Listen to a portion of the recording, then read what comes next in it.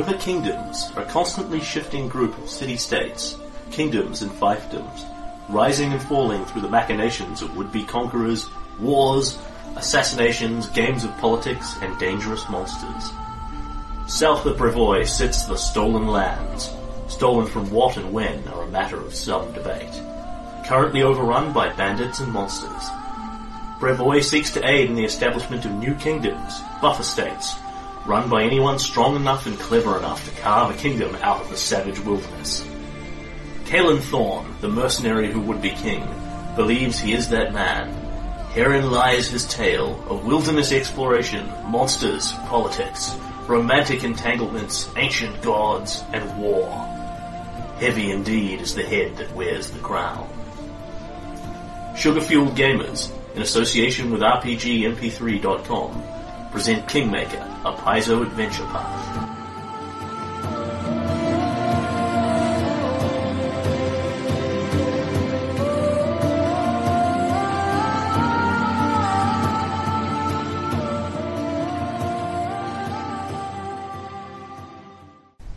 A word to our listeners.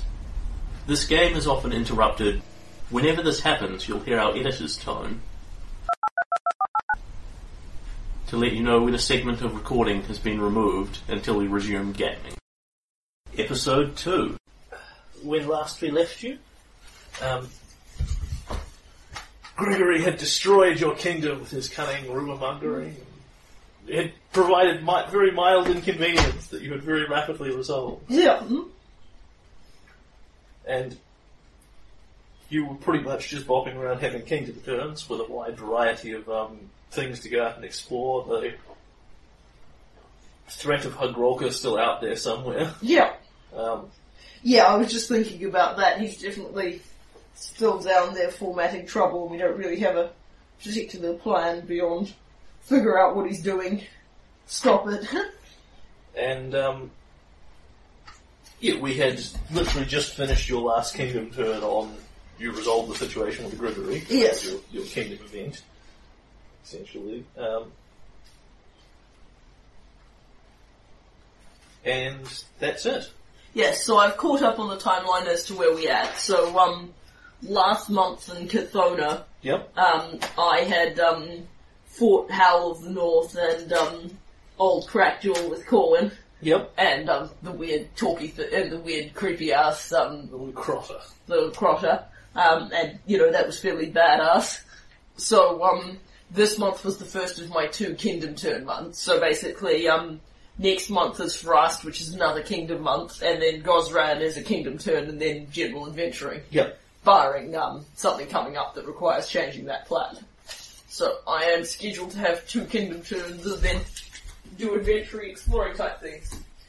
And the Kingdom finances are in sad condition because, I had emergency reserves that I was endeavouring to save up, and I have instead been forced to, dial them down somewhat because of the, various, unexpected expenses of the last 2 months. Mm-hmm.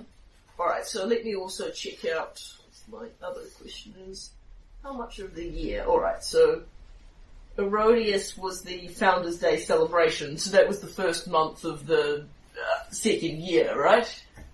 Yep, sounds about right. Yep, okay, so I've had Erodius, Rover, Mashtan is 3, Neth, Chthona, and Cholesterol. I'm exactly halfway through the year. Yep. So these 2 months will take me... Yep, so I've got 6 more months to build the Temple of Abadar, so the financial situation is not... I'm not screwed yet. No problem. Yep. Okay. So we begin on another kingdom turn then. Yes. And we begin with the thing that I remember exactly how it works. I've got my calendar paperwork. Let me draw up my big pile of kingdom paperwork. Yep, I've got the stuff in front of me now.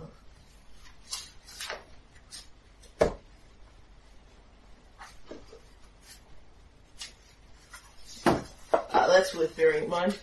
An attempt will be made to treat with monstrous races rather than a kill-on-sight policy. It's actually very relevant given the current setup. whose obligation that was. Church of Sarenrae. Church of Sarenrae, so that was the redemption over punishment. Yeah. Yeah, they've actually had asked for several, Yeah, you are obliged to not just massacre monsters because they're monsters. Yeah, which fits in well with Kaelin's policy as well, that was worth bearing in mind. I mean, that said, you can break any of your obligations. Yeah. No, I'm not planning on doing so, however.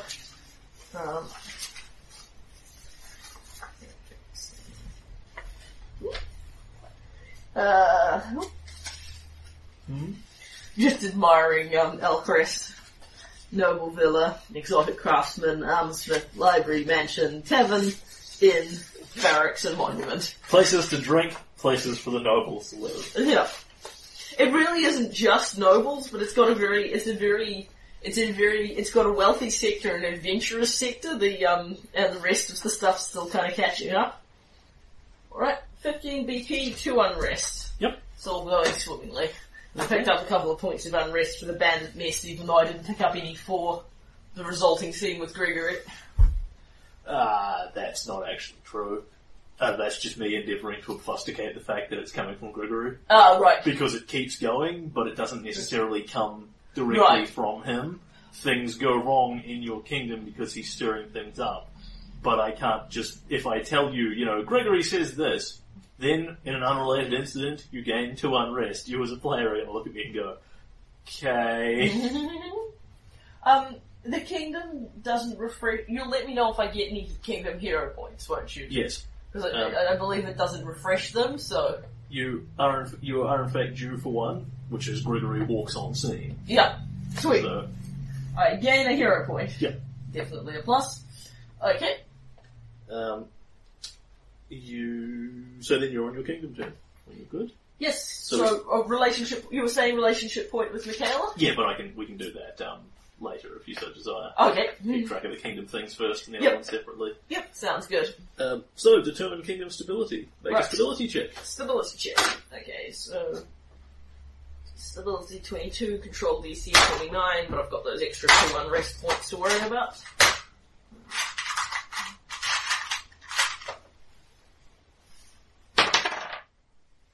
Sort of number we like to see. And, yep, even with the unrest, I make my stability check. Okay. And reduce unrest by 1. Yep. Pay consumption. Yes. Traditional 6 makes the coffers look very bare indeed. Fill vacant magic item slots if you have any open. Can't for the life of me remember, but I believe... yes, I do have a magic item slot open. I sold the light steel shield because no one really wanted one. Okay, let's find the thing. I suppose. The next one up is a scroll of fine traps. Actually, we are kind of planning to go see the Lonely Barrow soon. What the hell does Find Traps actually do? Gives you half your cleric level to your search check.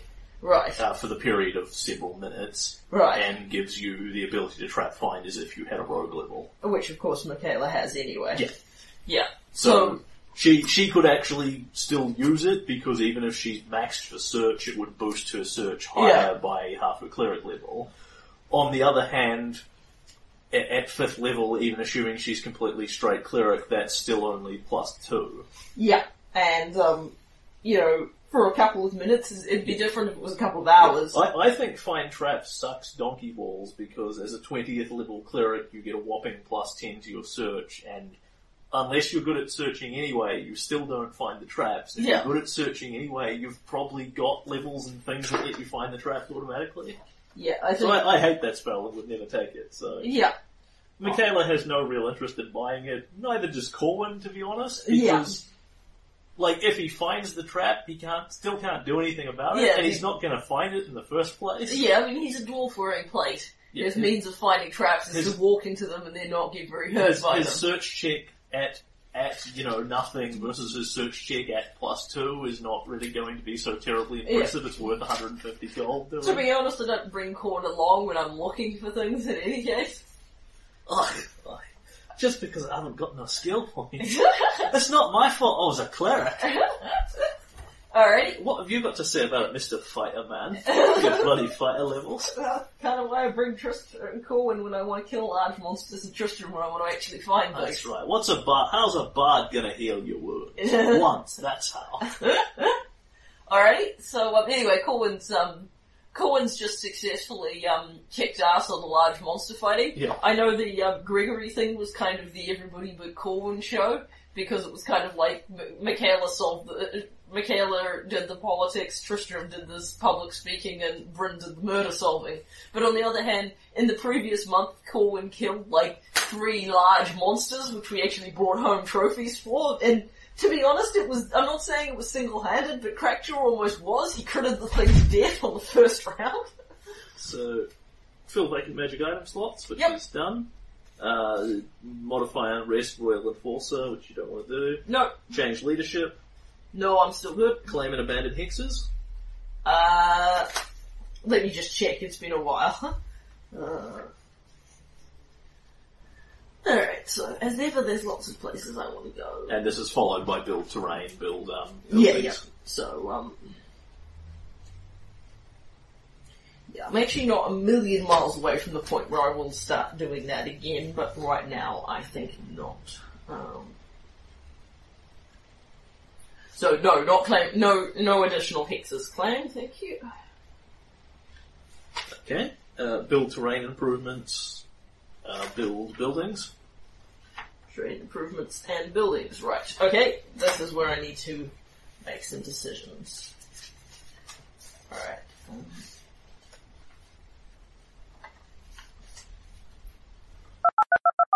Okay, so what's the plan? Kalen is going to construct a farm as his terrain improvement. Yep. So he is going to build a farm in the hex that he already has. Yep. Do you know what farms do? Yep. So Kalen gains a farm up the top here, and his consumption reduces by 2. Mm-hmm. So...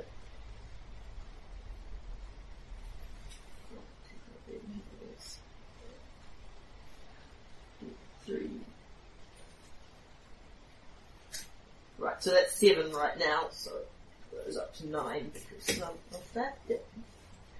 So 8 plus 5 is 13 minus 9, and his consumption drops to 4.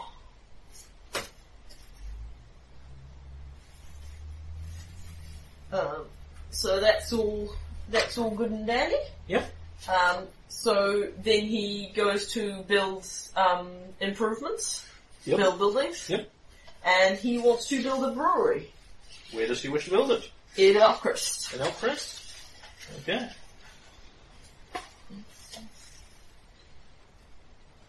So, Sharp, your inn owner, is very happy. Yep. Because the production line is moving closer. I'm actually going to site it next to the inn. Yep. Cheap delivery costs. And it is going to be a beer. It's going to be a beer place, not a wine place. Yep. All names.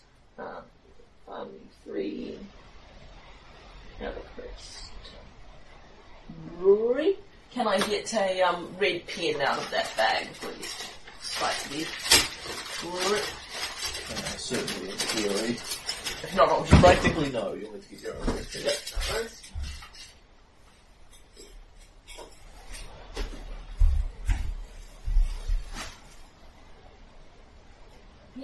Yep.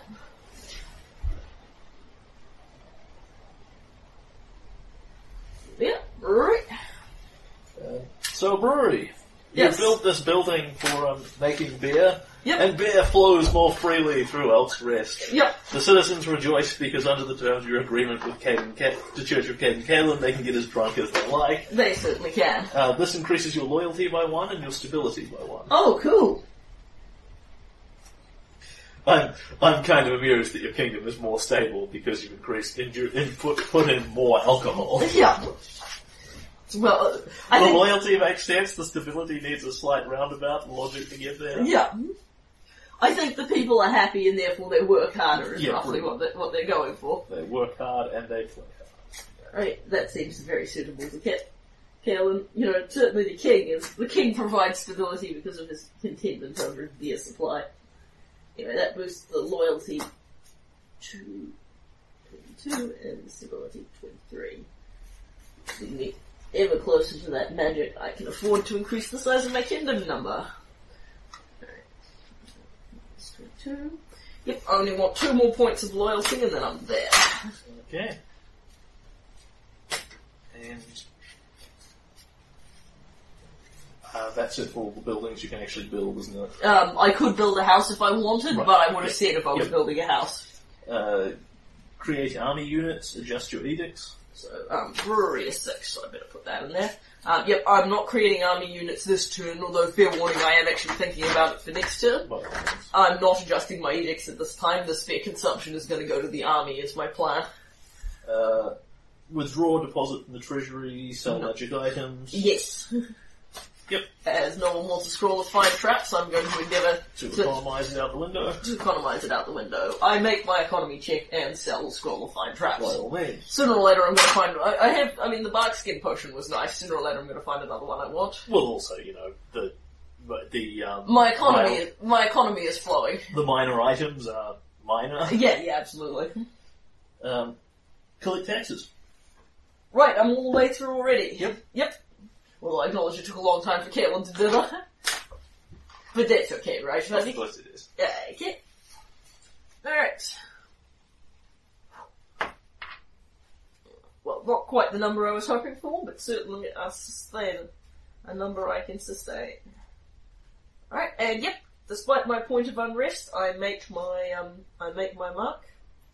So 8 plus 27, 35 divided by 3 is 11. It's round down, isn't it? It is round down. Everything round down. 11 build points plus 3 ongoing build points. Yep. Right, and let me just add up the total there, and then you can hit me with whatever's going.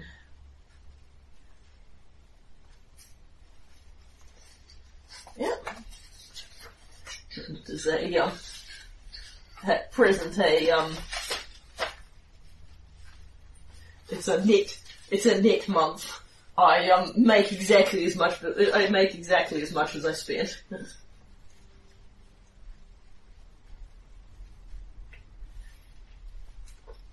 Because I spend my way from 15 down to 1 build point and then make 14 on the turnaround. So that would have been a little nasty.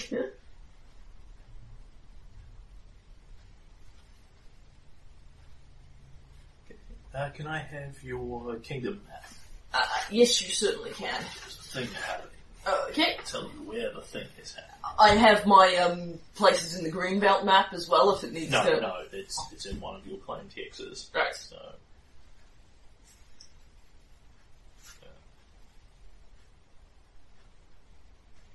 It's been a very event-filled few months, really. so this is in hex F3, which is one of the farm hexes. Yes. Can you make me a stability check? Okie dokie.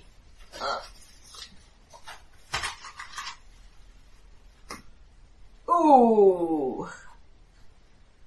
Right on the kisser. Fail, I assume?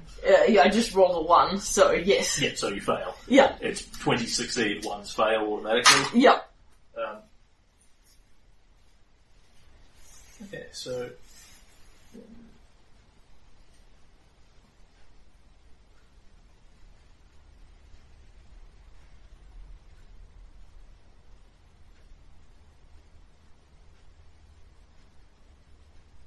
you actually won't hear about this in any substantive amount of time. Can you increase your unrest by 2? Oh. And then tell me what that brings your unrest total to. 3. Okay, that's fine.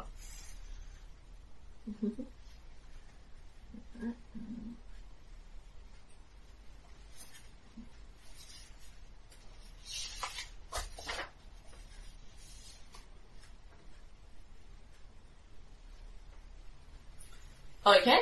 And I think my sheet is a little out of date. Who's your current marshal? Did you oust Kirsten Garris? I did. He's going to be the new army general once I make an army. Yep. Who's your current marshal? Chief Sootscales. No wonder no one's told it. Yeah, that makes good sense. I need to update my council sheet. That's Yeah. okay. So, towards the end of this month, Chief Sootscales will come to see you. Yeah. And he comes riding up on his big wild boar mount that he has, and sort of parks it outside your house. There's a thud, thud, thud on the door, and when you open up, he's kind of knocking with his big double-handed, bone great club kind of thing. Yeah. Chief Sootscales, what can I do for you? What's happening? He doesn't seem to be, urgently alarmed, Yeah. like there's anything chasing him or anything. Yeah. Come on in. He comes in. I will offer him one of the brewing beers of the new brewery, which is going to be like the Honeydew Brewery or something cool and bee-oriented, because it's going to do, mead and beer style of thing. Mm-hmm. And he will down it and he says, good. Yes, tasty. Good beer. Many benefits to living in Kingdom. But not sure all your citizens feel the same way about Sootscale Cobalt Tribe. What's happening? Someone making trouble? No, not at all. No one messes with kobolds. He sort of smiles and looks quite confident in himself. Remember, he's only yay high, so it's kind of, it's cute. It would probably be cuter if his club wasn't quite so large and kind of menacing. He says, well, as someone who was, recently nearly gutted by something 3 foot high, Caitlin's not necessarily big on the big is always better. But heard from Pompous Windbag that many people do not want kobolds as a part of Stagthorn. But that'd be Gregory. Yes, but he was a professional agitator here to make trouble. Ignore most of them, but I think some of your farmers have the same idea. Should have told me about this sooner. Had to go and investigate it myself to get to the truth of the matter. And here he pauses and kind of looks like something attacking people out in the outlying farmlands, the east, and describes the area in such a way that you know which hex he's talking about, sort of thing. And he tells you that over the last couple of months, 4 different people have been killed out there. And they appear to have shown up bleeding from a bunch of little cuts. And people have sort of kept it to themselves because Chief Sootscale has finally tracked down somebody who will actually tell him a story about this. And the story sounds mad because they say the flowers attacked them. Right. And so as not to sound completely insane, other people that have observed this have not reported it. Right, yes, I see. Because you periodically, you probably actually do hear at the stage when Farmer Bob gets killed by a wolf, but you never lose any sleep over it because you live in a D&D universe that it happens. Yeah. Here they're getting killed by something weird, and weird enough that the townsfolk haven't reported it because they don't think they either don't think they'll be believed or they don't think they're right or something in that neighborhood. Yeah. Nobody has seen this stuff. They've just been found in fields dead. Yeah. Well, And the one guy that Chief Sootscale says has seen something, says the flowers killed them. Yeah. Alright. So I will thank Chief Sootscales and say I'll go down and take a look into it personally. Yeah, he's investigated this to the extent that he's gone down there and poked around. He hasn't found a flower monster that's accosted him in any way. Yeah. So I'm going to go see Tristram and Britain. Yep. Tristram because I want him to tell me if he can think of any kind of flowers field of flowers that kill people. Oh, fascinating. And Bryn because I want to take her to go see the flower killers. Let me look at my books, says Tristan. Yeah. Even if he didn't adventure, just having him in the kingdom was kind of a real net gain. Rolls his knowledge nature, this will quite certainly be. For a grand total of 27. Woohoo! Go Tristram. However, absent of more information, there's only so far he can get with this. I'm asking if he can think of any things it could be, because I don't desperately want to bring him, so this is my best opportunity. He says, Oh, yes. Several things. Now, I specifically said flowers, not plants. There are things out in the world, like assassin vines. The side tree you already run into intelligent plant creatures. But they'd generally be much more obvious. You'd notice the plants moving and attacking people. This sounds more like something in the neighborhood of a swarm of something. I would almost think of tiny fey creatures like pixies or something in that neighborhood hiding amongst the flowers rather than the flowers themselves. Although it could be some sort of hitherto undiscovered plant monster. He looks very excited by this. Yeah. And then, watches you roll the eyes and wait for the more practical and useful information as he starts speculating on how such a thing might breed and what its habits might be. In terms of what would be useful for you, you probably want to go out there and hit it with a sword, don't you? Very much. It's killed 4 people. Well, yes. I mean, so they say. I'm pretty confident they are dead.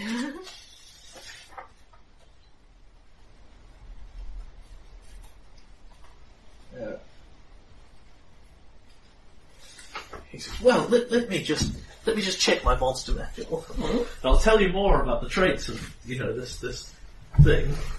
Hmm?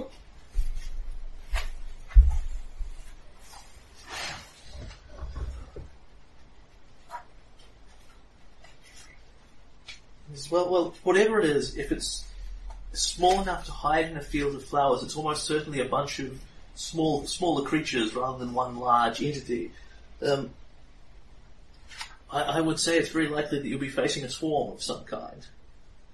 At which point he tells you about swarms. That they are immune to single target spells, there's something about swarms and weapons. Half damage from some kind of weapons. Yeah. Swarms are needlessly complex. Right. You can't critical hit or flank a swarm, obviously. Swarms don't attack you, they deal damage just by sitting on you.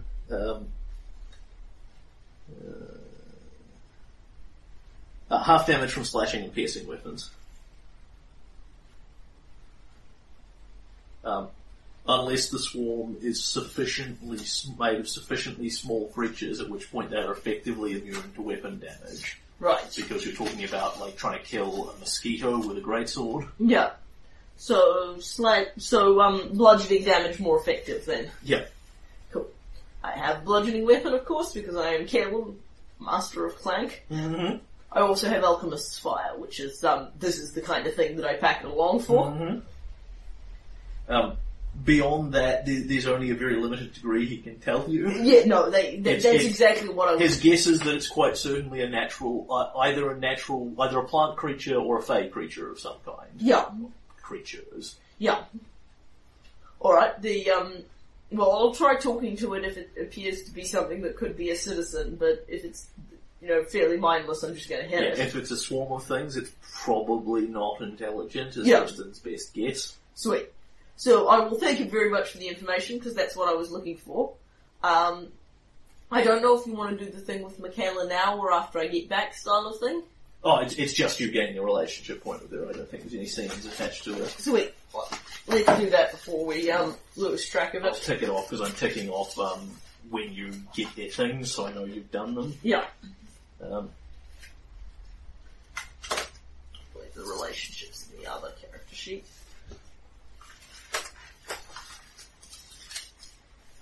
Over here somewhere. Over here somewhere. Yep. So, what am I getting a relationship point with the next relationship point with Corwin's the exciting one, because that's his 10th level one. You are gaining a point of relationship with Michaela for solving your Gregory problem with words rather than violence. Indeed! I wonder if I would have gotten a Corwin from a relationship point for solving it with violence. Sweet. So, that... You've explicitly said you don't want to know about the ones that you're not getting. I don't. I'm merely speculating of my own accord. Mm-hmm. I can tell you. But... No, that's just fine. So, Tristram and Michaela have, I have 12 each with now. Yep. Bryn I have 10, and Corwin I have 9. Yep. Which is always, of course, the exciting place to be. Plus, I do have, my relationships with, chances with Bryn and, Tristram are fully flagged, whereas, Michaela I have 1 and Corwin I have 2, so the opportunities for conversation.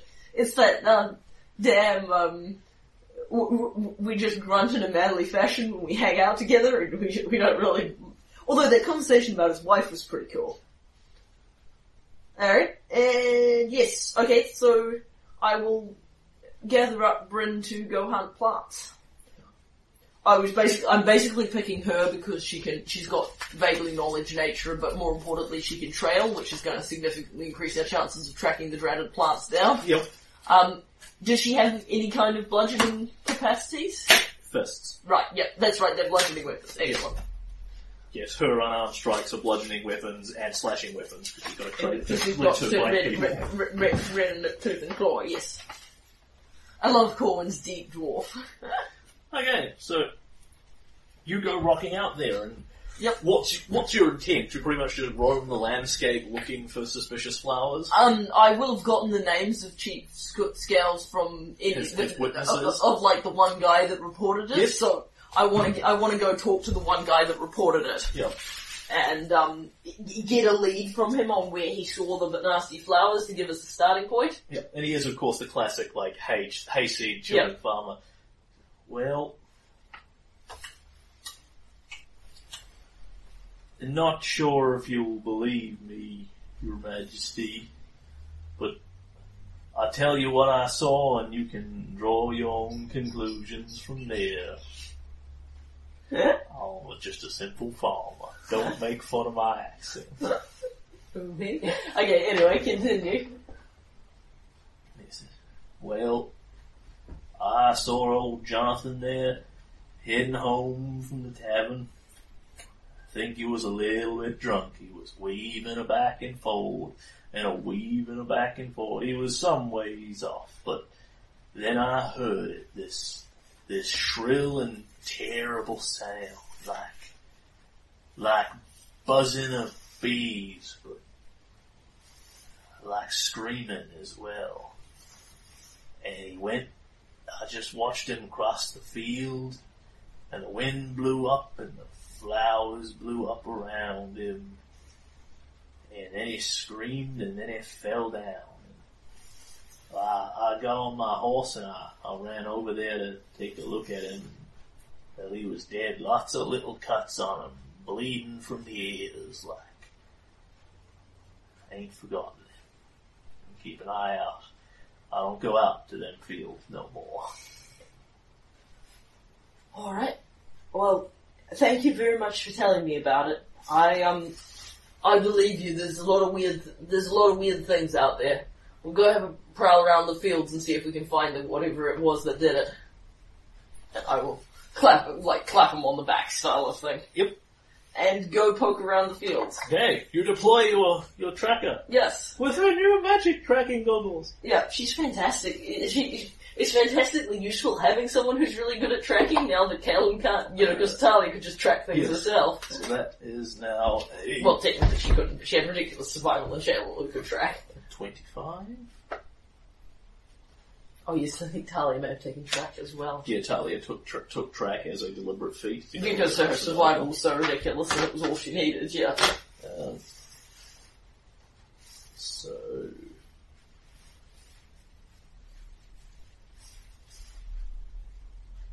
Yep, that will actually tell you several useful things. So, Bryn goes out and around these fields, fairly quickly finds the farmer's trail. Yeah. Just, here, look. Farmer was right. Weaves, wanders. This is why drink is a waste of time. Throws off balance, throws off game. Wasn't ready for whatever came. And moves along the ground looking at things.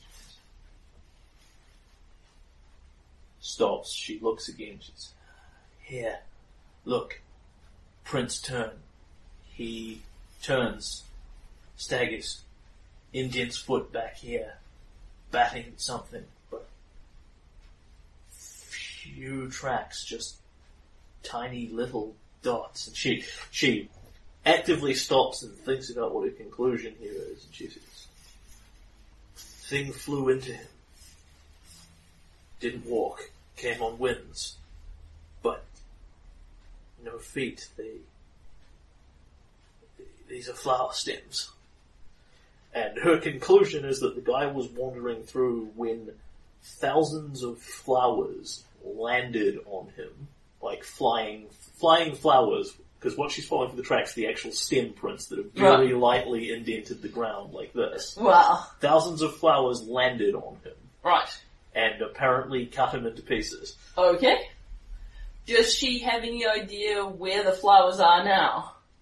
She does not. She has no method of following them. Yeah. Moreover, however, she thinks this is a fine-sized swarm based on what she has seen, which will make it immune to weapon damage. Ooh, okay. Because imagine trying to beat a field of flowers to death with your great club. Okay. Or flail, or whatever it is you're using.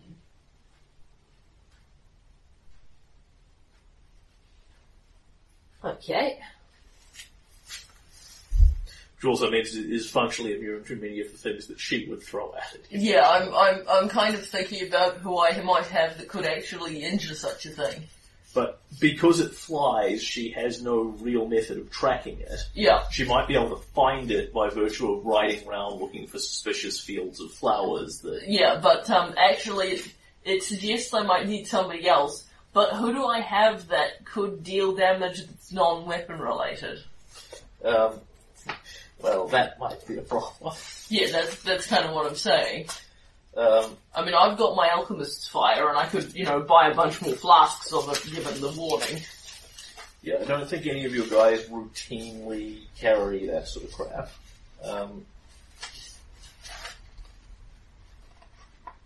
And clerics do not have good area effect spells. No. What about inflicts wounds? Fails. Right. Single target spell. Right, gotcha. She could inflict wounds on a single flower, which would be worthless. Yeah, Corwin's spells aren't very well suited to swarms. And a lot of Corwins are also instant bad touch to death style spells. Yeah. Tristram's spells tend to be mostly non-combat oriented.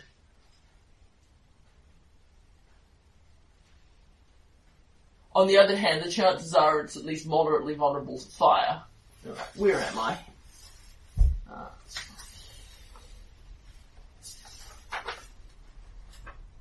Yes, Thornwatch is nice and close.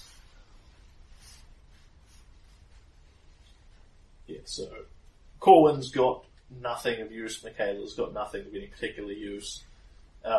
In both cases it would be get Alchemist's fire or torches or something in that neighbourhood. Yeah. It's probably vulnerable to fire if it's a plant. Yeah. If it's actual, flowers of some description. Yeah, that's my theory as well. Alright, so, Brynner and I are in, F3. Yeah. Thornwatch is just the next hex up, which has a general store. So, Yeah, this thing has killed a couple of people over the last couple of months, so you've certainly got several days to solve the problem. I don't desperately want to change Bryn out for somebody else, because we'd have to go all the way back to Alcrest, and I don't see that anyone else is going to be super more helpful. Michaela could cast a bunch more spells if she got the right scrolls and wands and that sort of thing. Yeah. No, I think on the whole... Like fireballs and all that kind of shit. Yeah, very true. That's right, because she can cast arcane spells. Mm-hmm. So she says. Somehow. Mm-hmm. No, I think Bryn and I can handle this with some flasks of Alchemist's fire. Yep. And some money. I think Kalen's actually got some money now. No, they actually don't need money.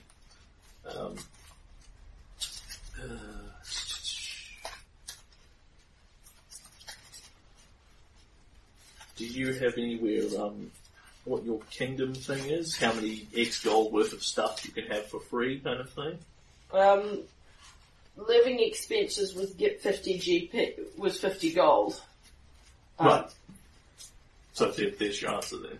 Yep. So you can buy things that are worth up to 50 gold for free, functionally. Oh, really? Is Alchemist Fire only 50 GP? I thought it was... I imagine it's substantially less. I thought it was more. I think Acid's 20, Alchemist Fire's like 25. Oh, right. It's enough that it gets expensive when you start throwing a couple of dozen vials around.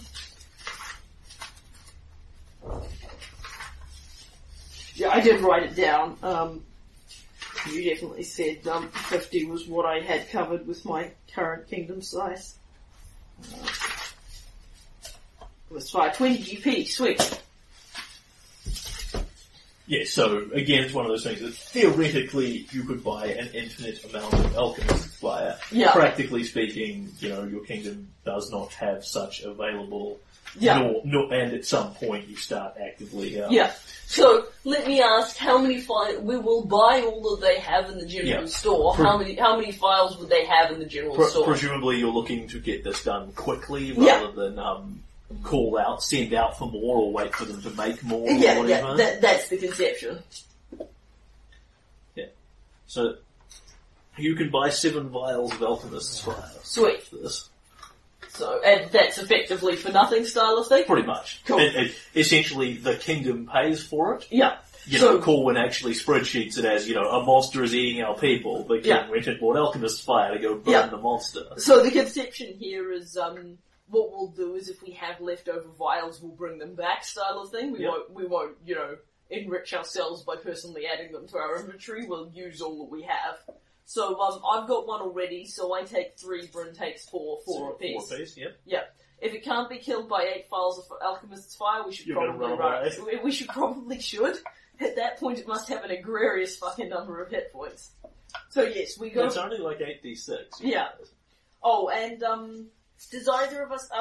does Bryn have a torch of any kind? Yeah, maybe.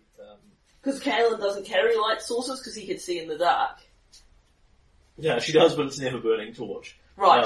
You can, however, trivially procure torches and flint and steel. So we will also obtain and likewise return afterwards style of thing bonus torches on the basis that they're so obscenely piss cheap. It's not funny. They're like silver pieces. I mean, they won't be as effective, but it beats. If it's on 2, if we think it's on 2 hit points left, it avoids and then we run. I'm genuinely happy to say that you have an almost infinite supply of torches supplied by your kingdom. Yeah.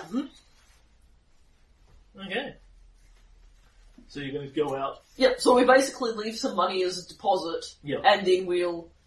Pay for the kingdom will cover us for the torches we don't return. Pretty much. For the flasks and torches we don't return style of thing. Pretty much. And yes, at that point we're going to... It's not like you literally need to turn your receipts over to Corwin. What's he going to do? Not take your word for it? Yeah. So, we're going to go up, acquire a big pile of fire, and that's going to be very quick because... Gregory would be making hay with oh yes, you had to buy all the stuff to kill the flower monster. Yeah, but that's why we got rid of Gregory. Yep. This is the hex the spiders were in. That's kind of funny. Is it? Yes. Oh, the death trap spider that was there originally. Yeah. Yes. This is a very quick trip because there's a road that road doesn't come down into this hex, but it does start right at the edge of the next hex, so we can literally ride up to Thornwatch, buy a big pile of fiery things, ride back down. No problem. You're 5th level now, aren't you? Yes. Yeah, I must have updated Bryn's thing to say. Yes, I am. Yeah, that's it. I have another relationship chance with everybody. Because, I think, I've got 4 uncovered and it should be 5, shouldn't it? Yes, it should be 5, because it should be equal to... Yeah, it's a nice straightforward way to remember. Yes, I think I just didn't rub it off. Can I has the player's handbook? I certainly can. I am pretty sure that Bryn is leveled. I'm pretty sure the only thing I haven't done is noted that she's gone. Yeah. Month 4, month 5. Yeah, well the nice thing about the straight class ones is it's not too difficult to track how they're doing.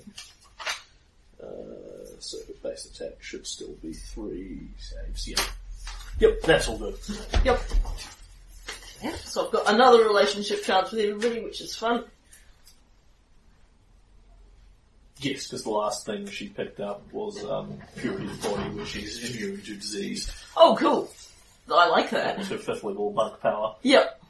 Definitely a plus. I mean, Caitlin's come down with something, Corwin's come down with something. You do run into things that disease you out here. I don't think she's got... Bryn and I both nearly contracted lycanthropy when we fought that werewolf. She hasn't got the good one. She's immune to diseases that aren't supernatural or magical, so the really nasty ones bypass it. Yeah, but so it wouldn't have helped the lycanthropy, but would have protected her from the things Corwin and I caught. Which is a plus. Anyway, the thing is, with those monk levels, a bunch of their abilities aren't very cool, but a bunch are, and you also get, more unarmed damage and all the various monkey bonuses, so saves must be getting quite good. Okay. So, is your plan basically to just canvass the area looking for suspicious groups of plants? Pretty much, yeah. I mean, if the trailing thing worked, we'd do that, but given it doesn't, we'll just kind of try and deploy Bryn as having the knowledge. In that case, can you roll me... you can actually assist with survival check in this case. Oh, cool. Because you're just looking out for things that shouldn't be there. Yeah. And I make my assist check. Useful. She will need the help. I roll the 19, but, Which would have actually produced a better result than hers, but such is life. But you can't. So you are riding around with her, and you actually look out and see some basically sort of denuded patches of fields where the ground is starting to brown a little bit. You don't actually think that whatever this thing is there, but you think it might have been there. Yep. And when you go closer and poke it and have an investigate, which I presume you're doing, you find, now I can't remember the name of what this flower is. Those little puffy things that when you go, they blow everywhere? Dandelions. Dandelions? Yes. They are dandelions. Yes. I wasn't entirely sure. Okay, yeah, so there are little, white wisps of dandelions lying around in a fairly large area. How big is this thing? Yeah, sort of a large, 10-foot-ish area. Yeah. Where the grass looks a bit denuded and a bit browner than usual and that sort of thing. And when you go in and have a poke at it, you will actually find that some of the braids of grass have been cut slightly. There's these little scatterings of dandelion pieces around.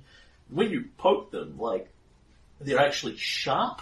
Yeah. Like tiny, tiny, tiny, tiny knives. Yeah. That's fairly startling. It's been here. Okay.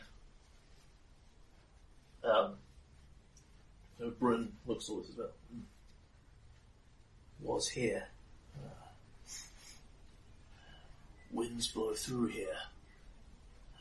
If we wait long enough, it may come back, or I can keep looking.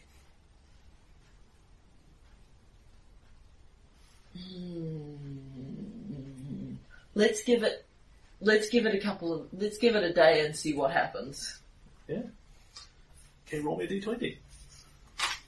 Lux powers activate! 17. Yeah. So we're probably going to be endeavouring to be, not really sitting out in the field where it lives waiting for it, but hiding in a nearby area. Yep. Because, watching for it, because it's also, it is maybe more likely to come back if there don't appear to be people waiting to ambush it. In that case, depends how intelligent it is. Yeah. In that case, hide check time. Okay. Bryn makes a hide check. Yes, she does. I add a -4 to it. Because you're in your armour? Yeah. Quite certainly. It's actually, that's up to you, given that, it will largely, if it's a swarm, it will largely ignore your armour anyway. Yeah, but, maybe it's got small animals it controls that also attack people. Yes, very true.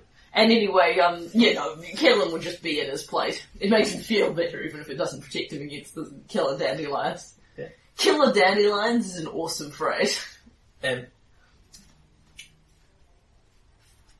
can you both make me a listen check? Kellen achieves a mighty 6. Come on, Bryn. She's rolled a 1. Oh, dear. Excited. Yeah, that would be a grand 13. Yep. I hope it's not going to come back and we're going to miss it. I don't mind if it surprises us, but it would be embarrassing if it wandered past while we weren't looking. So, you were basically hanging out here, sort of keeping your watches. Nothing seems to happen in the night. Around dawn, the wind is sort of coming up slightly, and you can just hear, and Bryn's ears sort of perk up as well, as she's sort of just getting herself together, and then comes out of the tent, runs out of the tent looking more alert. She says, "Something on the wind." And you can hear this very faint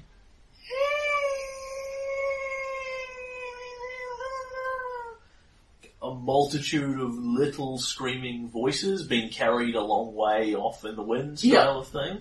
And when you look around to see this, you will see floating past this field, now some distance away from you, there appears to be like a big flying cloud of dandelions going along on the wind. Yep.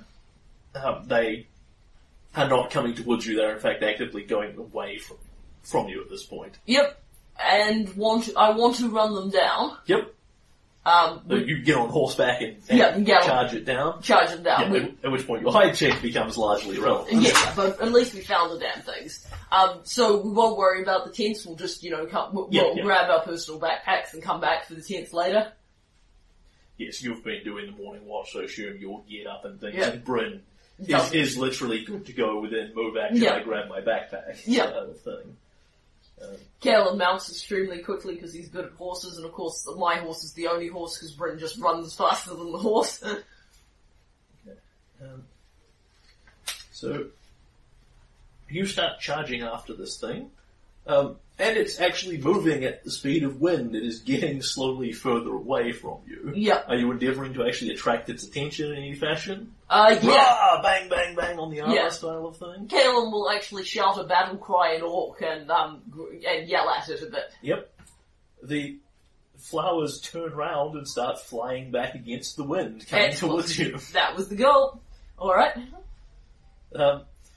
And then we will go to initiative versus flowers. Yep, killer dandelions. That's their name now. Whatever they're really called. Okay, Killer rolls a post-killer dandelions initiative and rolls a 20. That number would have been useful when I was making the freaking stability check. Yeah. It might also have been useful making the listen check so you heard the thing coming in some fashion. Hey, I'm just happy we found it. As opposed to you heard it when it had already flown past you and was on the way out. So I'm just happy we found it at all.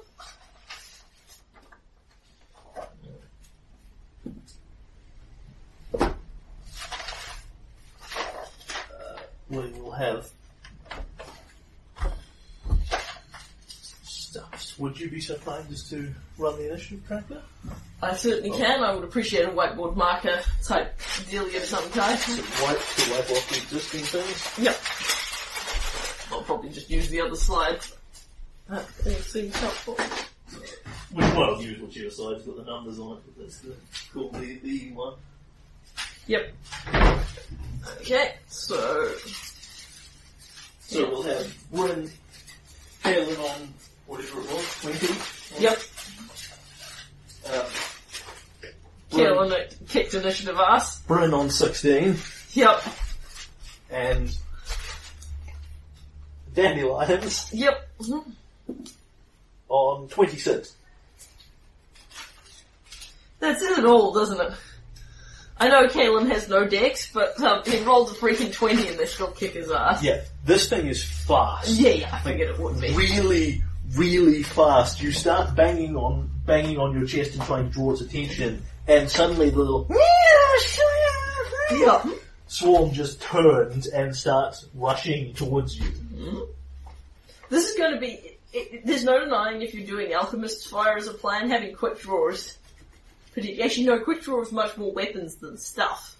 Yeah, quick draw doesn't let you quick draw your Alchemist's Fire. You need lightning draw for that. Yeah, which Catelyn doesn't have.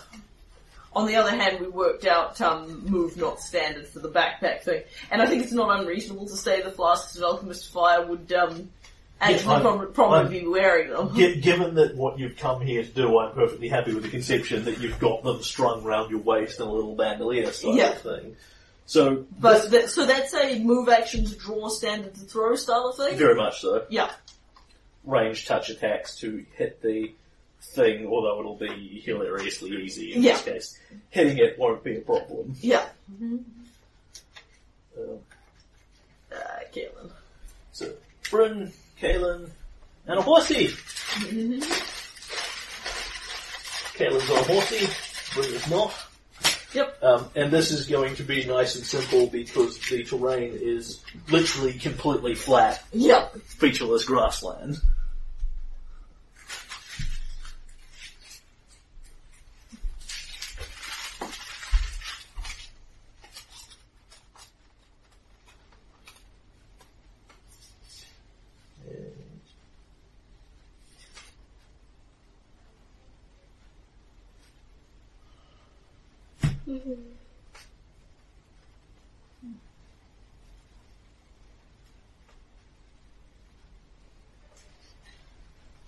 And so, whoosh. Yep. Yeah. The swarm of flowers starts turning and coming towards you. Yep, and it's the swarm of flowers go. At that point you roll for initiative, and the swarm 5, 10, comes flying forward towards you, sort of against the wind. It's really moving under its own power. And from what you can see, it literally just looks like a bunch of flying dandelions getting blown along in the wind. They have very little stalks, and they're quite heavy on the fluffy flower bits. But you can actually give me a spot check, as you can see it. Another one. Hopefully she's getting them out of the way. Kaelin gets a 6. Yeah, you see no sign of anything but these flowers. Yeah. Bryn, however, looks at it and calls out, "Watch out! No creatures inside. Just flowers. I think they are fey, but I don't know what it is." Okay. So it is a fey creature, is about what she can pick up from a knowledge nature check, which is insufficiently high to pick up any of its other abilities. Yep, that's fine.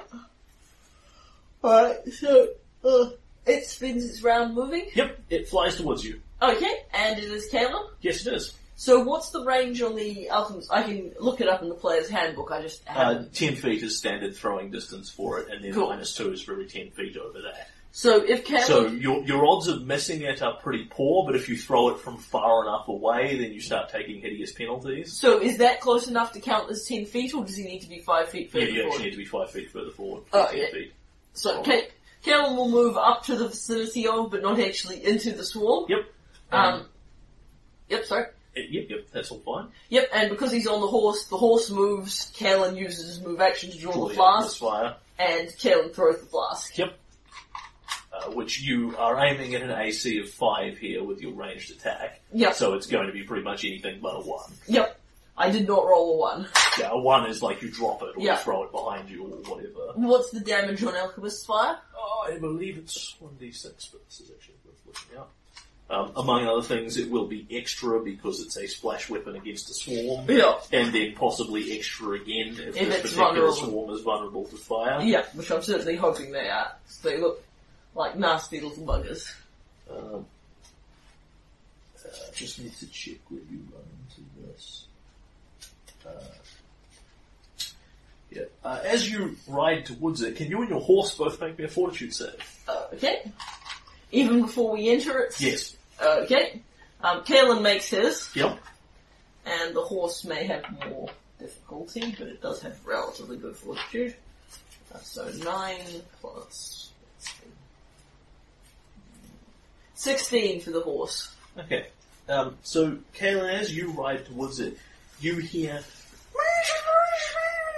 just this high-pitched sort of shrill noise.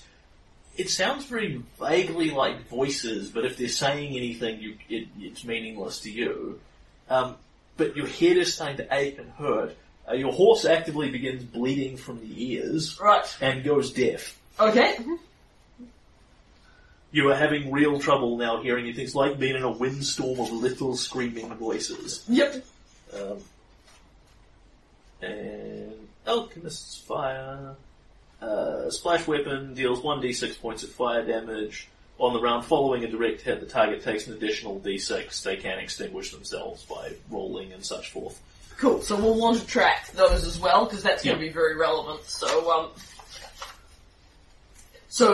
that qualifies as a hit, right? Yes, it does. Yep. Okay, they take 4 points of fire damage, plus whatever. Plus 50% is 6. And it catches fire, but it doesn't go up like you might expect. Yeah. If this was a normal field of flowers, like dandelions versus alchemist fire, you'd expect just poof, they're gone. Yeah. These things burn, but they don't burn any extra than what you'd expect. Yeah. So they don't appear to have any running vulnerabilities to fire.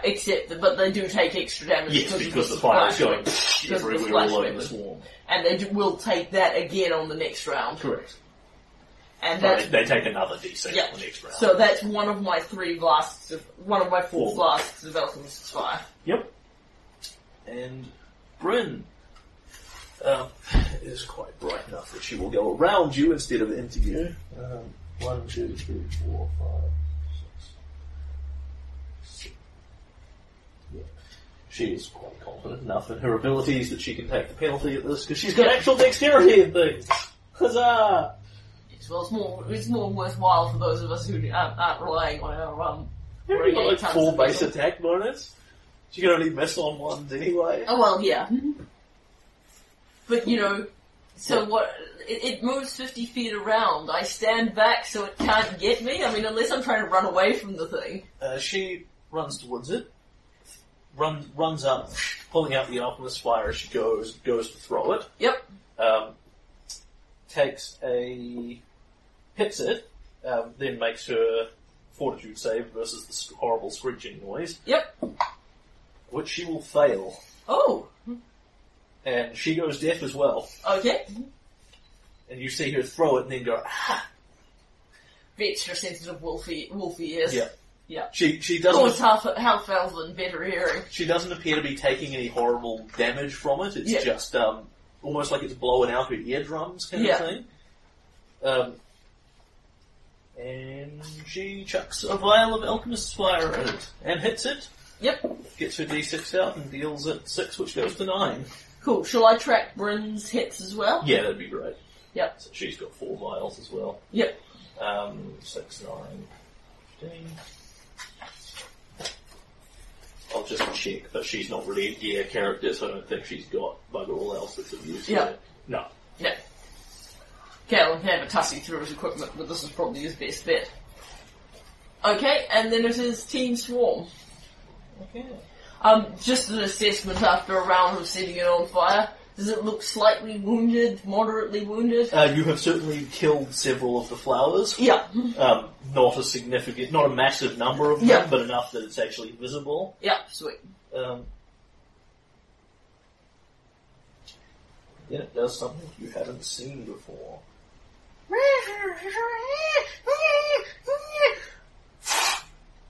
And 2 swarms? The flowers blow apart into 2 slightly thinner but large groups. Yeah. And what sort of action is that? Move action! And half the cloud chases Bryn and the other half chases you. Yep, that's certainly going to be effective. Presumably the 2 piles have a lower hit point. There's certainly less flowers in each one. They don't appear to have generated more flowers. Yeah. So, for the sake of argument, we'll say Kaelin's pile will take the damage from Kaelin's Alchemist Fire and Bryn from Bryn's. I'm happy with running that when I get there. I know what I'm doing. Okay, that's fine. Yeah, they're a weird creature. Well, that's startling because that's very unusual for Pathfinder to make something weird. They deal automatic damage to any creature whose space they occupy at the end of their move. So they fly, and this swarm of flowers descends upon you, and suddenly you're in this maelstrom of things that appear to be soft, but have these tiny little sharp edges to them. And it's just this... Yeah. 1,000 little cuts going across your body. Many of them just bounce straight off your arm. Yeah. You're getting several on the face, on the back of the hands. Yeah. It's going inside your armor at this point. It's a very odd sensation because it's actually quite painful, but no individual bit is noteworthy. It's like getting 1,000 paper cuts at once. Yeah. And can you make me a listen check at -10? Good God. Well, possibly, actually. I made a 10. I'm not 20. Yes, you will actually hear this then. Bryn shouts over them. Kaelin is alive, speaking in Sylvan. Because, of course, she speaks it, and you don't. Says it's shouting about us being in its territory. It's hunting us. And then you can both take 8 points of slashing damage. Yep.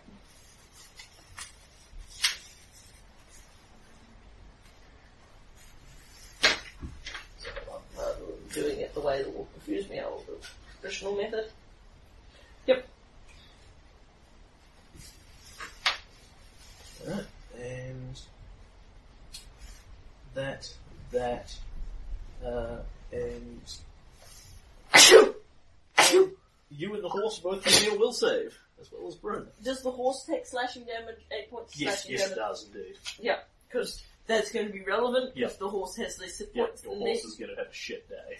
Yeah. Okay, so... Yes, I know, but the movement thing is really relevant, so I just chose to risk it. So Bryn's fine. Alright, so me and the horse both make a fortitude save? A will save. Will save, okay. Oh, great. Okay, Kellen got a 16. Yep, Is that... you're fine. Okay. The horse rolled really well, which is what I needed it to do. The horse got an 18. Okay. You feel this very odd sensation, like your body feels very light and like at any moment you could just fly away into the wind. It doesn't feel natural though, so you try and resist it, and nothing appears to happen to you. Okay, sweet. What about Bryn? Does she... She's, as far as you can see, nothing happens to her. Apart from getting all the little bitey things. Yeah. Okay, and it is Kaelin's turn, I believe. Yep, and because there's a swarm on your square, start with fortitude save. Yes.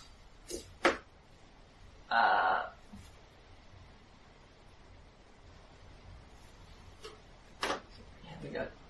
One day. 13. Okay.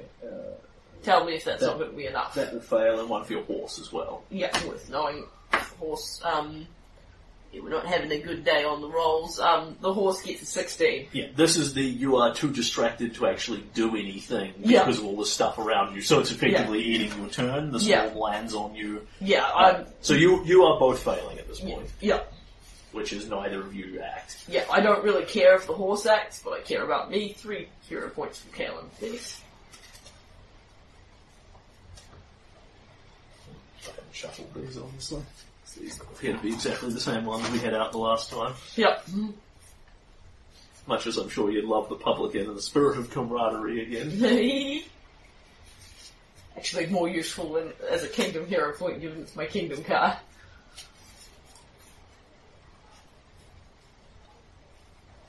I did contemplate re-rolling that stability check, but I thought it was a bit on the nose to re-roll in the first turn that I've had a paladin, trying to be much better news for Elise, the Eclipse, and the Joke.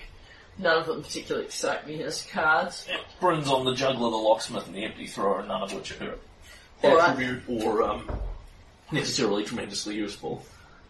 So I got a 9 plus my fortitude is 7. No, wait, that was the horses one. I got a 6 plus my fortitude is 7, which is why I failed. But I do know from the horses thing that a couple of points higher will fail, so I think a straight reroll is the way to go.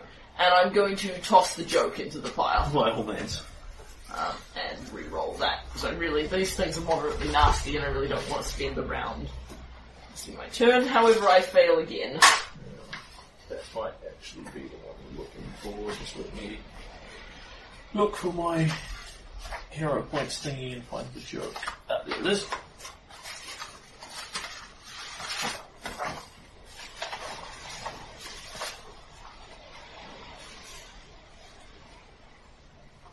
That is in fact the monster's card. Ah, sweet. A terror that must be overcome, but not by physical means, can only be defeated through trickery. The value of circumventing difficult people or tasks. So. Sweet. Yes, I can see how that would be. Because it's a really weird monster. All right, so I get 3 two rerolls taken Okay, there. so I've used 1, so I'm changing. You either fail or succeed. So. Yeah, I'm changing dice, and there we go. 17 plus 7. That will quite definitely succeed. Yes, kill an act. There are now dandelions flying inside your mouth, cutting the inside of your throat. Yeah. It's terribly unpleasant. Yep, But you're focused. But Kaelin is a hard man. Alright, now, I am drawing a Flask of Alchemist's Fire as my move action. Yep. Which would normally provoke, but I don't think swarms do that. It does not. Because they can't attack you, it just floats over you in the same fashion it's already doing. Oh yes, and before Kaelin makes his roll, the swarm takes damage on his turn from the Alchemist's Fire. Yes. Roll a d6 of burning. Okay, and they take another points plus whatever. Yep. And then I believe the Alchemist's Fire goes out. That flask is out.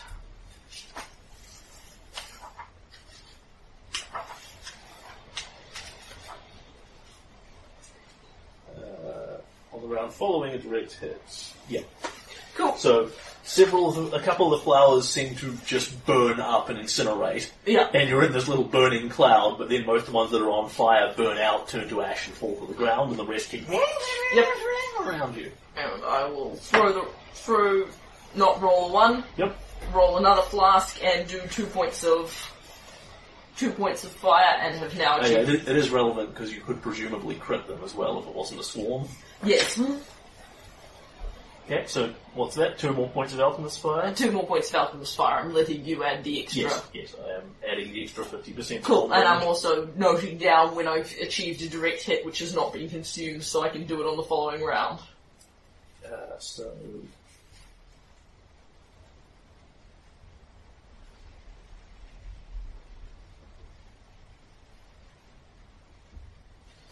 Yep. The pile around you looks reasonably burned. Yep, sweet. And it is, Bryn's turn.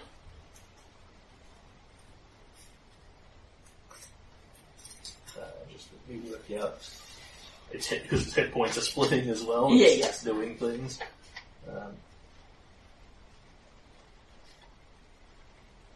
So we're going to go down to... Pile around is looking moderately burned. Yeah. Okay, and Bryn. Yep. Makes fortitude save.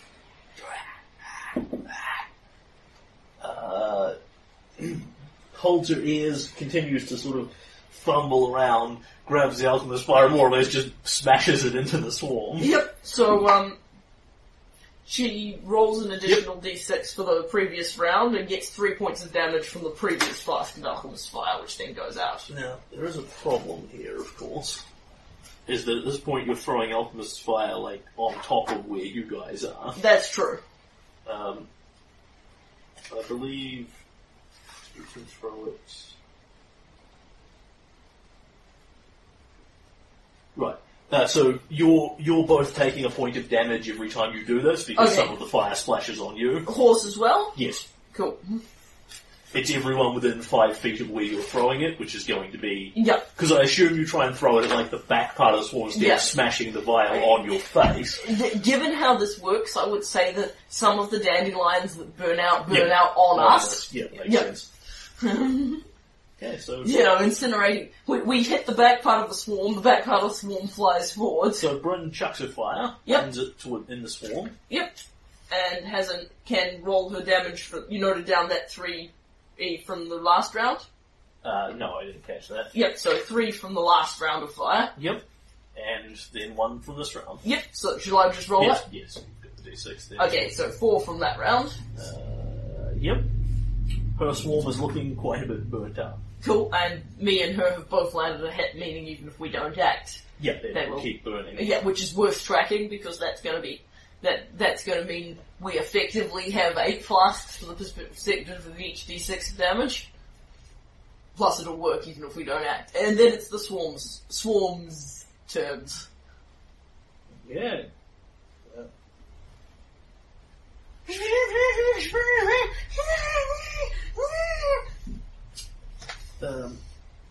You are not going deafer, you are as fine as you are going to get. Yep. And it simply flies around you in this whirlwind cloud of slashing and burning. Yep. Making hideous noises. And everyone there can take 14. Oh, that's quite a bit worse. Okay. Caitlin's now looking moderately hurt. The horse is not looking well at all. And then all 3 of you can make a will save. Alright. Bryn will fail that. Caitlin got a 15. You will fail that. And so did the horse. And the horse fails as well. And the horse will fail. So all 3 of you feel... Well, you can't tell what the horse is feeling, yeah. but all 3 of you feel as if you could just sort of let your arms go to the wind and, start flying like a kite. And as you start thinking about this, you can actually feel like you're wearing 50 pounds of plate mail and strapped down with weapons and all this shit. Doesn't matter, that's all quite light. And you actually find, as you look down, that all 3 of you are now flying with the swarm. Huh. You are now up about 10 feet off the ground. Okay. And despite the fact that the swarm is not carrying you, there are not flowers on your shoulders pulling you up, you just seem to be flying on the wind. Okay. How bizarre. And that is... that. Cool. And it's Caitlin's turn. Yep. So, the fire still burns. Yep, Caitlin makes her fort save to see if he can act. Yep.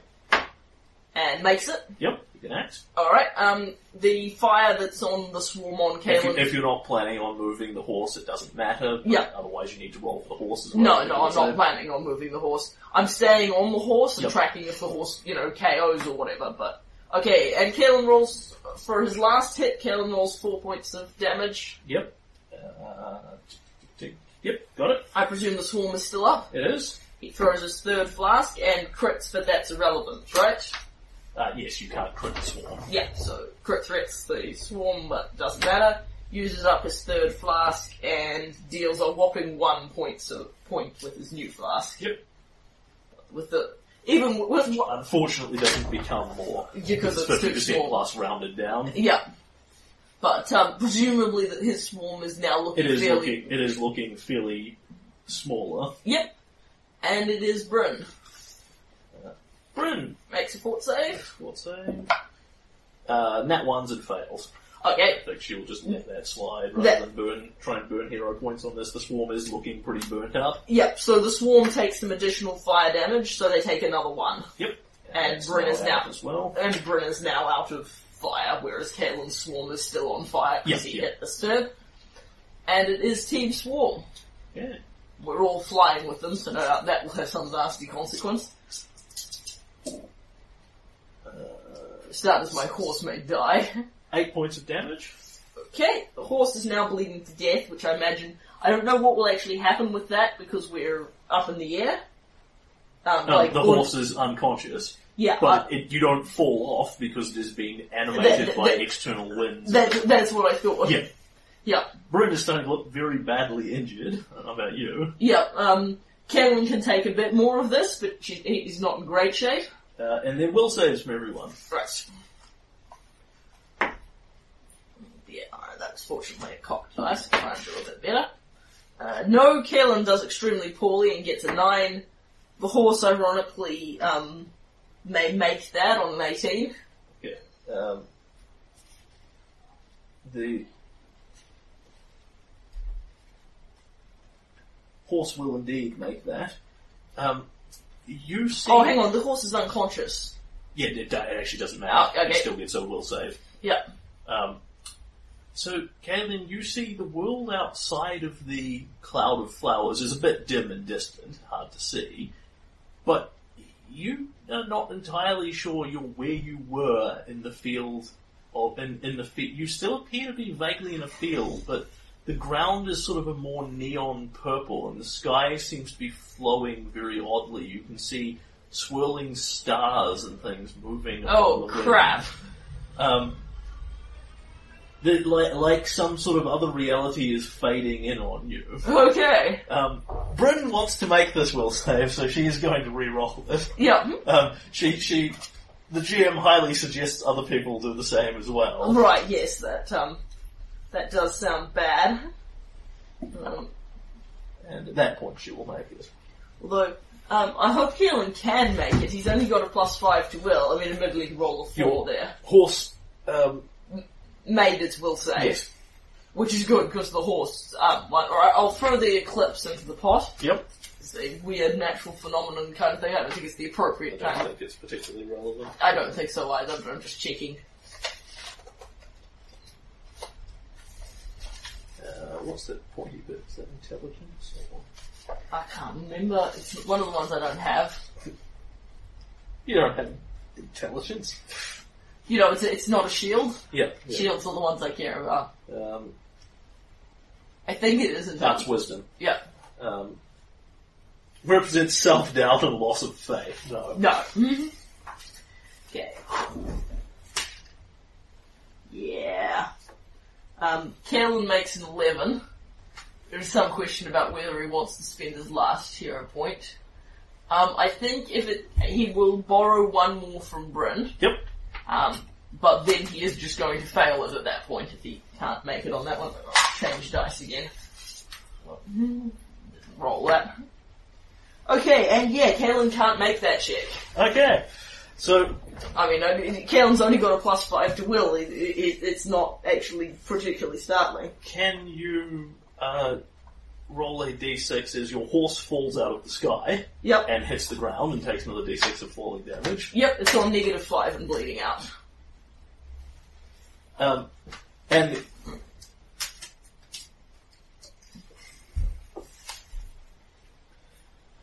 when you look around, Kaylin, Bryn... actually, I think at this point we'll voluntarily fail the will save. Okay.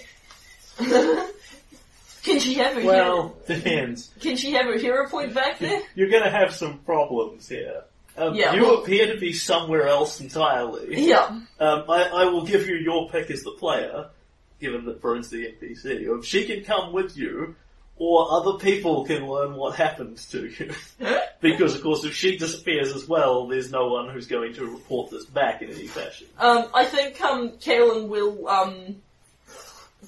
go alone. It's more dramatic that way. Okay. And yeah, I mean, I'm just like...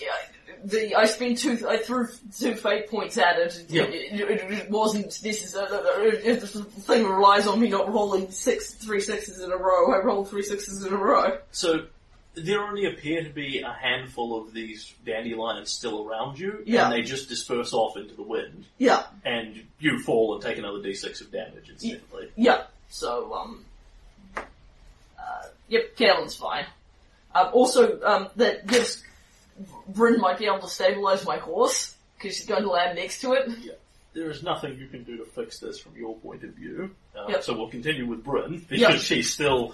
Yep, so I've effectively now taken out my swarm, because they were going to take more fire damage. Yes. Yep, sweet. So, Keelan has exactly the Flask of Alchemist Fire he normally carries, his regular stuff, he's moderately badly hurt, and he has his horse. Bryn is now on her initiative, making a fort save. No, you don't have your horse. No, that's what I mean. I don't have my horse. Your horse made its fort save. Your horse is still in reality. Bryn makes the fort save. Yep. Chucks the Alchemist Fire, hits it, and rolls another 9 damage, effectively. Yeah, and that will burn her swarm out. Yeah. And your one is gone. Yeah. So, Bryn chucks the alchemist fire. We see several dandelions catch fire and burn and fly around in circles. And a few of them fly off into up into the air, but for the most part, the creature, whatever it is gone. Yeah. And Bryn looks around, still bleeding from the ears and sounding kind of mush mouth as she'd gone deaf. And that was Kaelin. Looks over. Your horse is lying on the ground, going. Bleeding to death. And Kaelin and all his gear just appear to be gone. Yeah. And Bryn will, having no conception of what's happened here, spend a round looking for you unsuccessfully. Yep. Then spend 4 rounds trying to stabilise your horse. Yep. She can use a potion on that if she's so inclined. Oh yeah, true. But, I mean, it's a horse.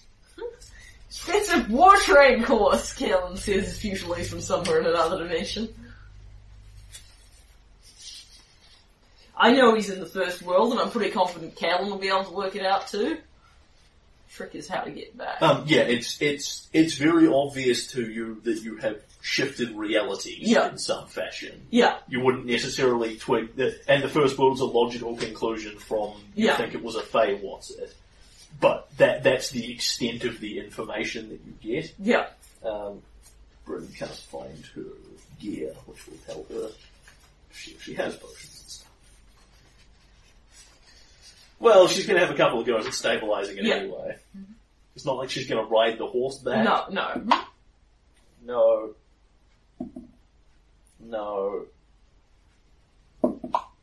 No, and she feeds it a potion. Alright, hold on. Let the horse have 3 rounds trying to stabilise on its own as well. Yep. And the question saving Bryn a potion. Alright, so... It's because she doesn't give a shit about horses. Yeah, so it's usually 1 to stabilise, isn't it? So no, and yes, I would appreciate it. Yeah. Your horse returns to a whopping minus 4 and stabilises. Yeah. Good lord, she rolled a 1 on the potion check? No. Well, 4 on the dice gives it 5 hit points back. It's now at -9. Oh, right, because it was at -9. Because she doesn't put the potion in until it's bleeding out. Yeah. Yes, alright. So, my horse is actually going to be something of a liability because it's unconscious on the ground in the middle of the thing with my saddlebags. Bryn couldn't give shit one. She just leaves it. She'll take whatever gear is on it and pick the saddlebags up herself. Yeah. And then go. Yeah. Leave the horse sitting out there. Yeah. Because she doesn't give a shit about the horse.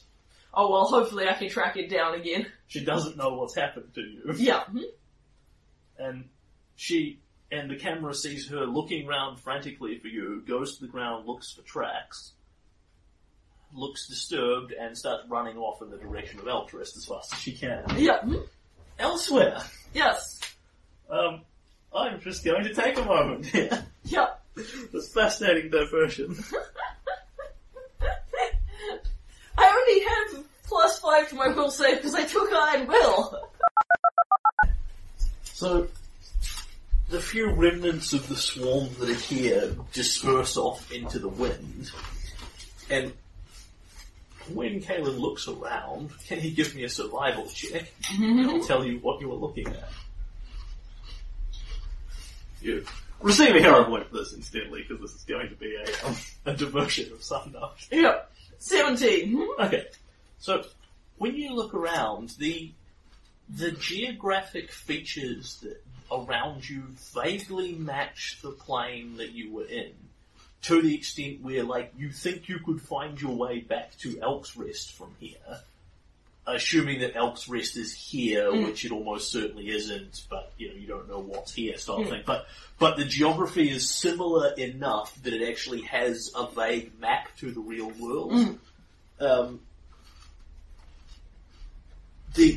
The place, however, just looks wrong. The grass is sort of this odd purpling colour. It doesn't look like anything natural, and as you look at it, your mind sort of settles on the grass looks ripe. And once you know that, you can't let it go anymore.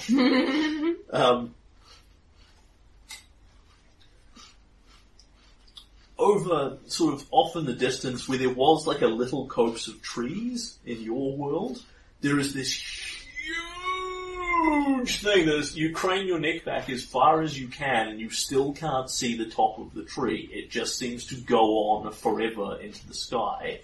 You can see the wind actually moving here. There are little sparkling motes of dust flowing on it, doing the classic sort of roundabout and flowing on. And there do not appear to be any particular creatures or anything like that out here.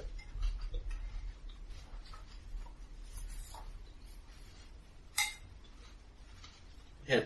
Well, what, if anything, do you want to do about it? Well, for starters, Kellen's going to drink a potion. Yeah, you are perfectly welcome at this point to guesstimate the conclusion that you're in the first world, because you've had enough descriptor of it that it vaguely matches this in some fashion. Kellen will swear moderately vilely in Orcish, and then drink one of his potions of cure light wounds.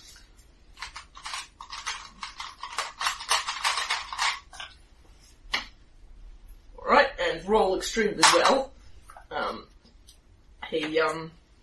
Unfortunately, you're not deaf, so you can actually communicate with things. Oh yeah, because that actually takes me to my next point. He will swear vilely at Orcish, sigh, fish a potion out of his bag and drink it. Been meaning to get the kid to teach me bloody Sylvan. Did I bloody do it? No, I bloody well didn't.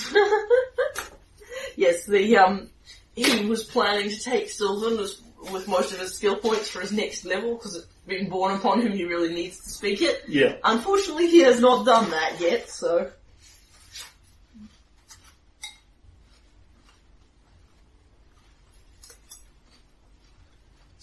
And then he's gonna go take a look at the giant tree thingy.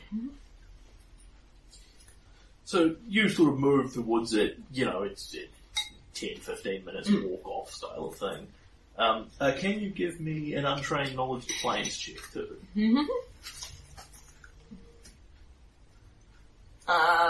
8. Okay. So you have some basics of what the first, assuming this is the first world, and it's a logical enough conclusion, you have some basics of what it is. It is supposed to, according to what Tristan has told you, because you've actually had conversations about this, it is supposed to be another plane of reality where the Fae first came from. The stories are pretty torn between whether this was what was originally on Galerian and then it faded away and became its own reality, or whether Galerian came out of it. The difference is pretty academic and Kalen doesn't really understand it. You know that geography here is something of a mirror, that there are weak points where things cross over, and substantively more of them in this area of the River Kingdoms, which is why it's so faggy. Therefore, there are actual geographic locations where you could possibly leave. The inhabitants will be weird shit with some loose relation to the elves and the Fae. And probably speak some tongue of either Elvish, Sylvan, or both. And yes, this is the world where Oberon and that sort of thing supposedly came from, and no longer really are.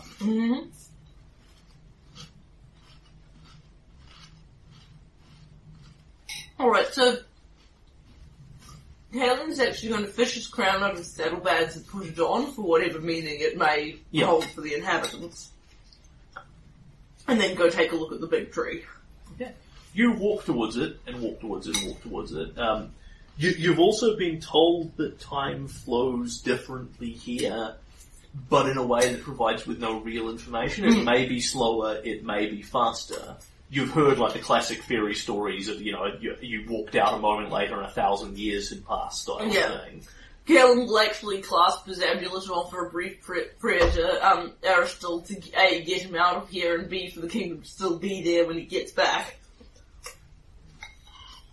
And you walk towards this tree, and you get there, and you see simply an enormous tree. It is not any particularly wider than you would expect for a large pine tree. So it appears to be, looks like just an ordinary pine tree trunk about as wide as you'd expect, but it just goes up, and up, and up, and up, and you cannot even see the top of it. Mm-hmm. So Caleb will look round it in a probably futile attempt to locate any Fey inhabitants that may exist within it. Yep. And will then call out to the tree and tell Dane that being all he speaks. Hello? Anybody live here? The tree does not respond to you. Okay.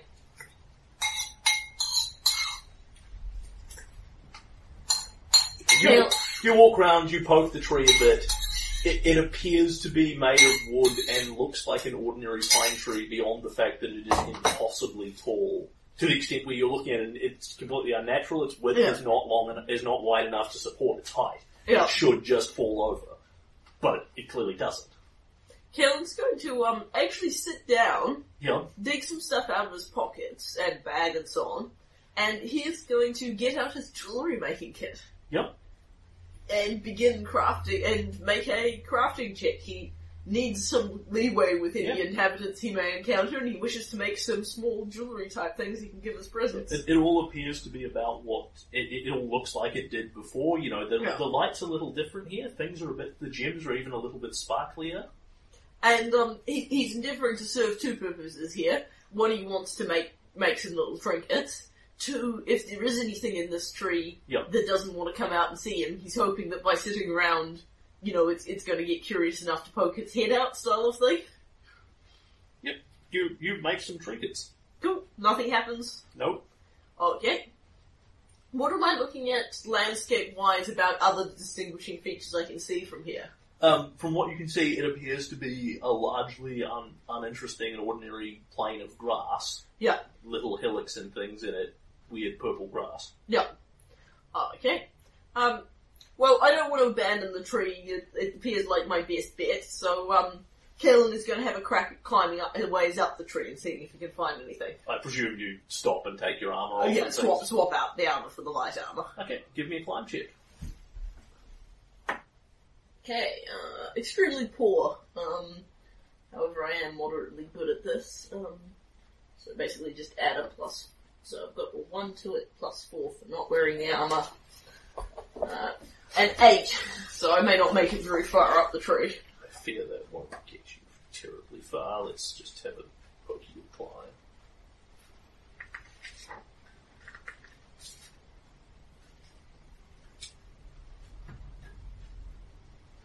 No, you are not even close. Yep, that's fine. The tree does not have any convenient low branches to climb up on. Yep. You can't really get a good hook at it. You scrabble at it for several minutes, and you don't think you're going to be able to get up it in any meaningful fashion. Alright, can I not have changed out of the armour on the basis that I sort of had a look at it when, this isn't going to happen? Or alternatively, I just It's only a couple of minutes either way, so it's... Yeah, alright. Eventually, Kalen swears quite a lot more, changes back into the armour. Yep. And then, is going to glance around and head more or less in the direction of where Thornwatch would be in the hopes of finding something there that can help him. Yep.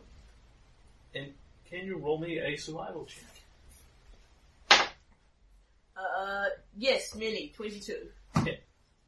You can pick your way there pretty easily. The geographic features are similar enough that you can go, right, it's northish, because you're heading to Thornwatch, aren't you, right? Elk's Rest. Because that's the nearby one, and I'm kind of hoping there's some reflection or something. When you start walking towards it, and there's something off about this. And when you look down, the grass here is all sort of bent and beaten down, like there's almost a foot trail here, like many people have come through this way. But when you actually look at it, it's going the same place that your road is. Mm-hmm. Like your road doesn't literally exist here, but there's something like a road going in more or less the same geographic space that your road you have built is in. Well, that suggests that there's a good chance there will be something at Thornwatch, so Kalen is going to press on.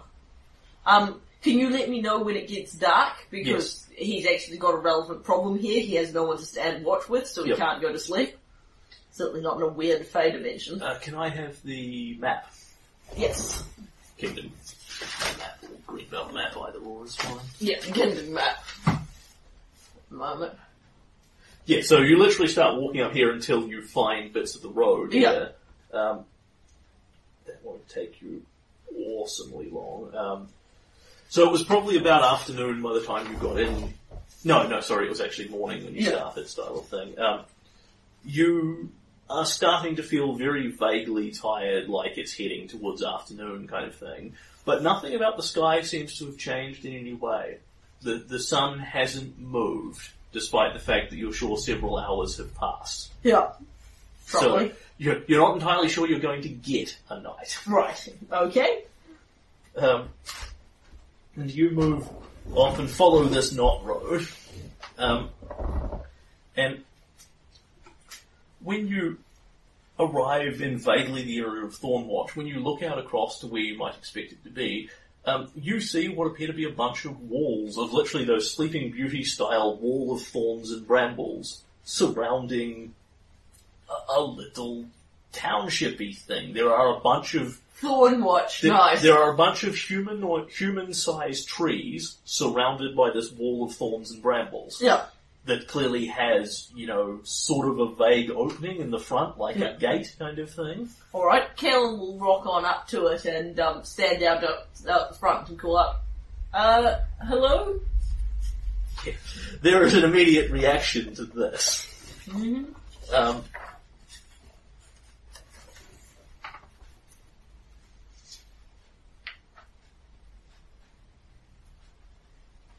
As you see something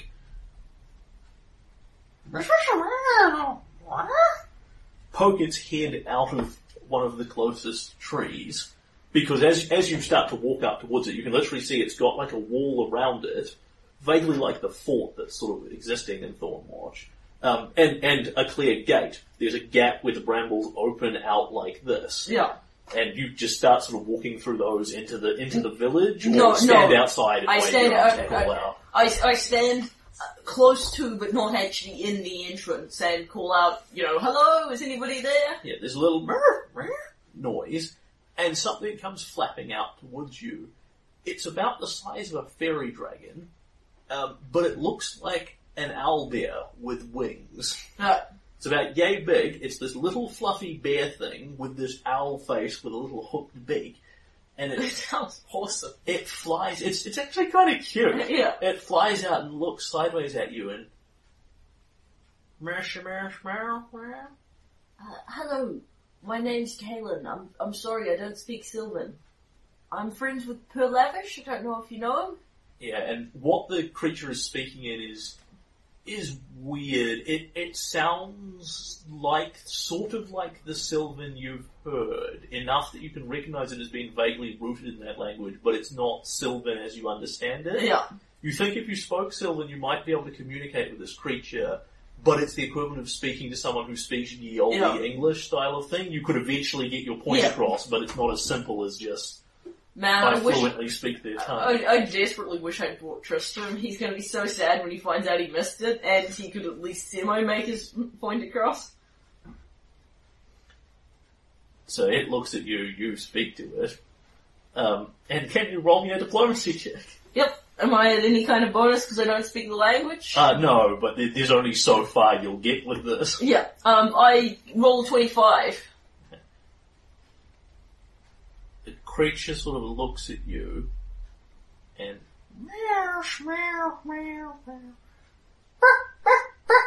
makes some odd barking, yipping noises back into the village, and then there's some bustling of activity, and you see a few more of these little miniature owl bears come out. Things that look vaguely like gnomes, but they actually look very like gnomes, except their hair is terrifying. It's like those troll doll style hair, many of the gnomes have like neon purple hair and green hair and this sort of thing. These guys have like the giant flying Super Saiyan hair that is as tall as they are. I think that's awesome, not impossibly terrifying. defying gravity. Well, yeah, terrifying. They're like, what the fuck is that sense? Not as in pee your pants and run away in fear from the hair. Yeah. And they come sort of shambling, they come sort of shambling up to meet you, these slumped little creatures, and they look up at you and also sort of, hello? And you can roll a sense motive check here. Crud. 2. Okay. They seem to have decided that you're not particularly threatening to Sweet. None of them seem... that your presence is clearly something of note, but none of them seem terribly upset. They're not trying to shut barricades or drawing weapons or even really looking at you threateningly. And I assume you're not waving swords around. I mean, there's only so much Kalen can do about the fact that he's in a 6-foot half-walk and plate mail festooned with weapons. But he's deliberately not drawn any of weapons and has made his posture as, like, he's kind of got his arms folded and is, you know, he's not sort of standing up as tall as he can, and he's just generally trying to make he's trying to make his voice as friendly and soothing as possible. The gnome things speak a lot slower. Yeah. Yeah, I'm sorry, folks, I don't speak any Sylvan at all. I'm lost and I'm trying to find my way home. I don't suppose there's anybody around here that speaks Seldane? I know it's not really the native language, is it? There's some sort of discussion amongst themselves. Yeah. And maybe I could get some food, and Ken will sort of very slowly dump his backpack on the ground and rifle round it in a clearly I'm just getting, and dig out like some honeycomb style of thing. This draws great interest. They all start coming over and looking at the backpack. Yeah. And poking it. Yeah. And looking at you. And then almost sort of Yoda-like just start kind of rummaging through it and pulling all the bits out and going, and throwing it behind. Like, they're not trying to break it or anything. They're pulling the things out, looking at them and putting them down. I don't know whether you want to stop this or... I think I'll just kind of keep an eye on the things. Yeah. The little owlbear creature comes forward, sniffs at honeycomb, and, you know, then honk.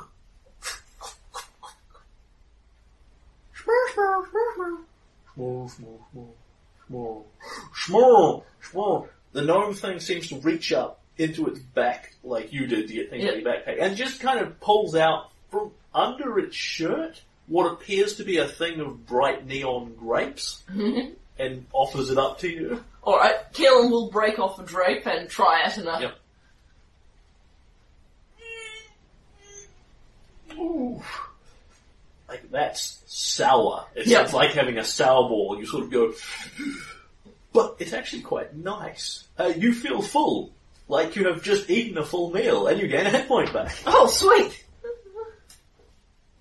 Kalen's definitely got, Kalen will, rub his tummy appreciatively. Good. Yeah, like the taste is not actually bad. Yeah. It's just that really sharp, sour, but those can actually be quite nice if you're into that sort of thing. So Kalen will share out the rest of his honeycomb style of thing. His, you know, because his food tends towards the oats, grains, and, you know, ingredients for stew style of things. So I figure the honeycomb is probably the best he's got. Yeah. And you sit down and have... They will actually sort of invite you back into the village at this point. I will spend some time gathering my stuff back up into my backpack. And it appears to be where you'd expect houses to be. There are a bunch of trees and little almost like hobbit hillocks. There are these hills in the ground. No doors, no real sign of civilization. They just walk into them. Yeah. And walk into the hill and disappear. Yeah. And then walks back out with a bunch of what look vaguely like saucepans and odd star shapes. And you sit down with them and actually have a meal of sorts, where they try your odd food and you try their odd food, and it's all quite satisfactorily concluded. Awesome. Kellen bonds with the Thornwatch inhabitants. Mm-hmm. Kellen wishes he spoke Sylvan.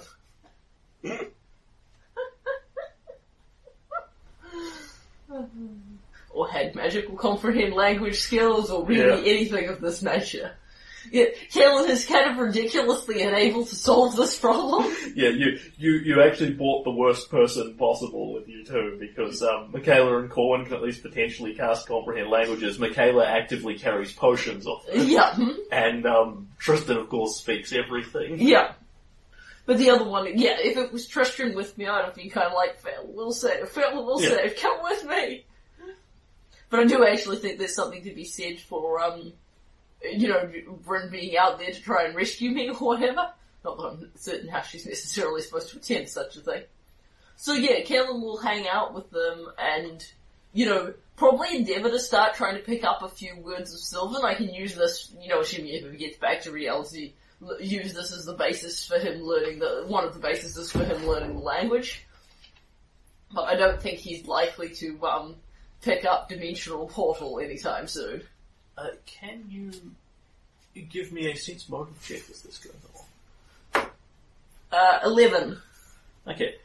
You will pick up, you sit down and spend what you think is the equivalent of 2 or 3 hours with these people. The sun still hasn't moved. It still appears to be like 11 o'clock in the morning-ish. Yeah. Doesn't seem to be bothering them any either. Yeah. You mime and pantomime and get along semi-friendly with them if you don't draw any useful information.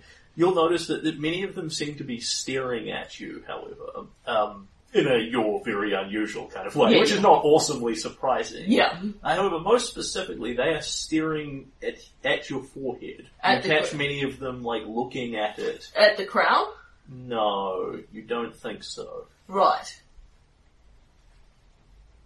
Okay, can I think, I don't know if Kalen carries him around. He does have shiny armor. Yeah.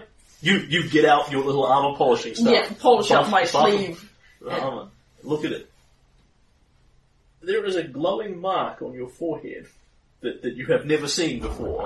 It is literally like a runic sigil like this, and it is glowing a sort of neon green. It is very obvious to see to anyone who is looking at it. Sure. Any idea what this is? They trace the same mark in the air with their fingers. Okay. They can see it. Yeah. Very clearly. This doesn't, however, necessarily help you. No. Alright.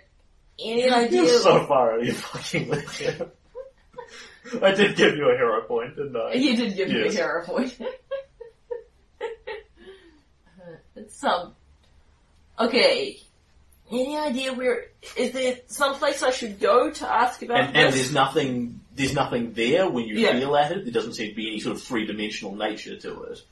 Any thoughts on where I should go? Sort of. About this.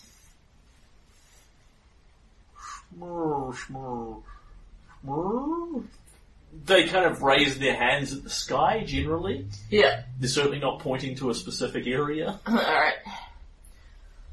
Oh well, folks, thanks very much for your hospitality. I wish I could. He will, bring out one of his, little bracelet ring type thingies.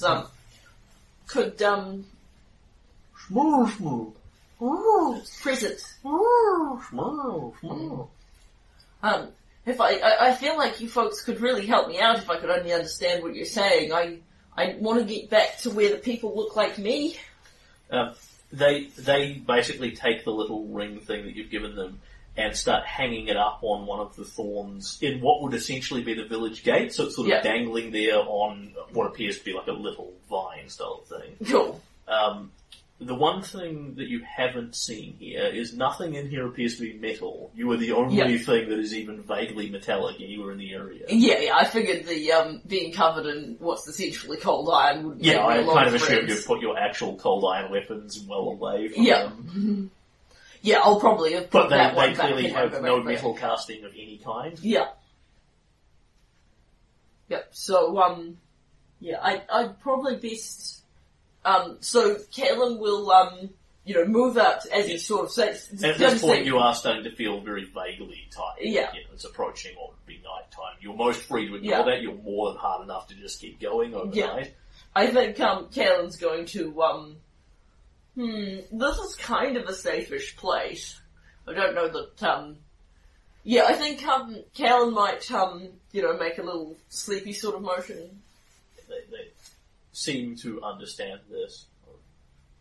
Shmoo, shmoo, shmoo. One of the gnome things goes inside his hill. Yeah. And comes back out with what appears to be a little, gnome-sized blanket. Yeah.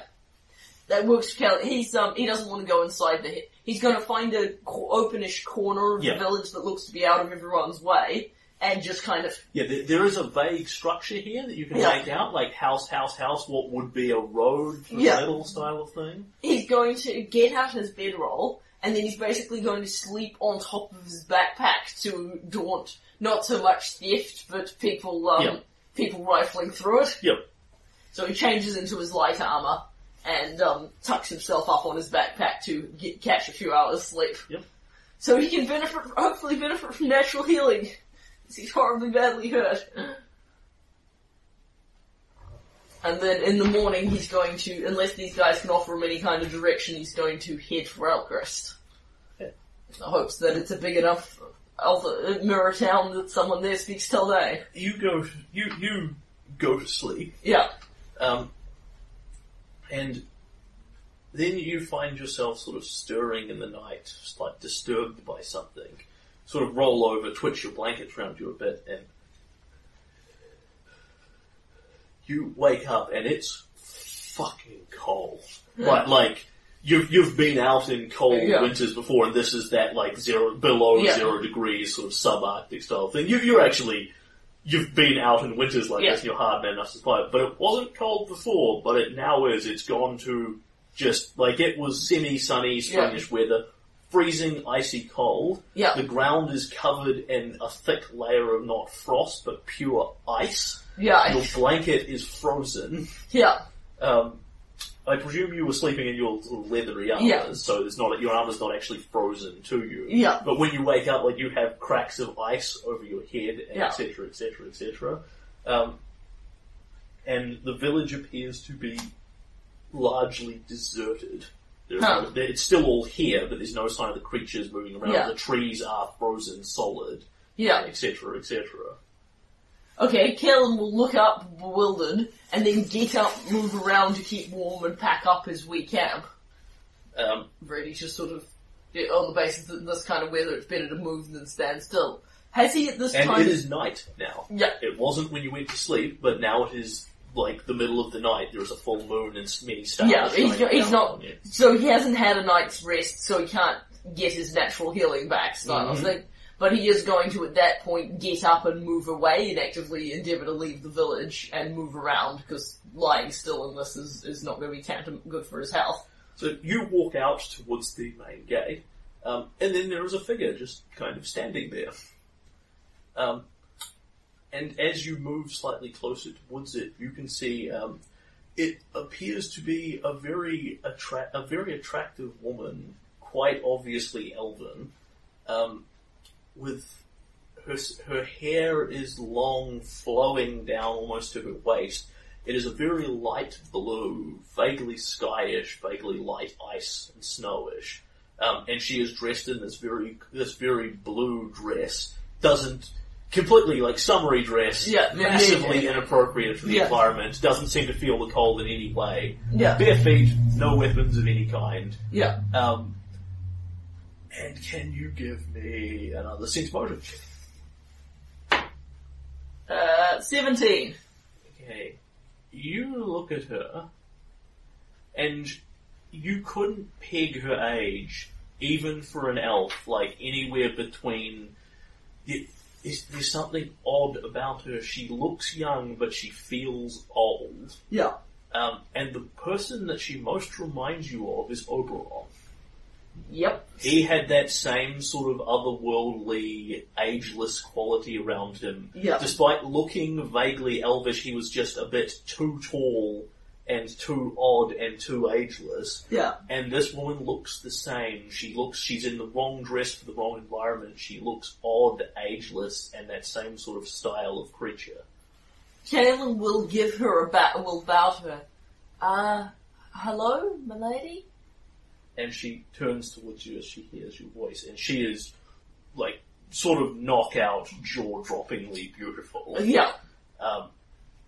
And then she steps across the ice towards you. She seems to step across it quite casually, like it's not slippery or cold anyway, and bare feet.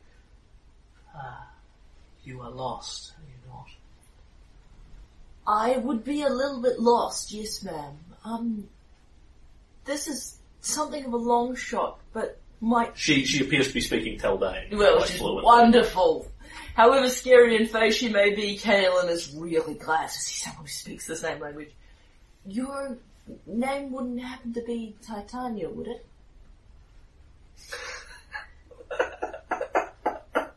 Can you make me a will save?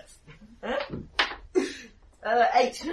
Yeah, the ice shatters under your feet and you fall into darkness. Oh dear. There is this sudden rending, shattering crack of violence. The ice falls apart underneath you.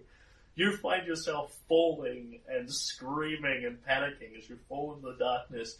Then there's a kind of thud and you are face first down on the ice, where there is a huge crack in it that is just currently freezing over again. You feel like it's cracked, you've fallen through, gone smash, but then you're right back where you started. Yeah. It's terrifying for a moment. Yeah. But nothing appears to have physically happened for you. You feel very light bruising on your face, like you've fallen over and gone slap into the ice. And she is staring down at you and does not look terribly happy. I'm sorry, ma'am. I didn't intend any disrespect. Kaelin carefully picks himself off and brushes himself off. You are far from home, King of Stagthorn. I know it, ma'am. I'm sorry. I didn't mean to misspeak. Such a name would be... She closes her eyes and seems to think for a long moment. As if calling you Drelev. Then I'm very, very sorry. Then I'm very, very sorry, ma'am. I didn't mean to suggest you were someone you were not. It's politer to ask than assume. I am Mab, the Queen of Air and Darkness. Right. Yeah, like Titania's immortal rival. Yeah. I'm very sorry, ma'am. My knowledge of your people is not that great. And as she says her name, the ice seems to harden and crack more around her. You know what she is to some extent. She is the same sort of entity as Oberon and Titania. Yeah. She is, for all intents and purposes, a forgotten god. Yeah. I'm very sorry, ma'am. I didn't mean to offend you.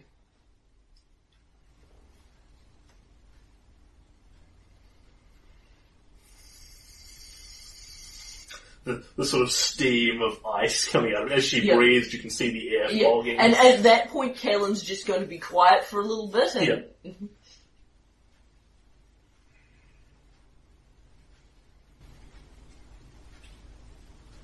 You did not intend to come here. The Dandifleur carried you, not knowing what it is carrying. It cannot be held accountable. It is a simple enough creature.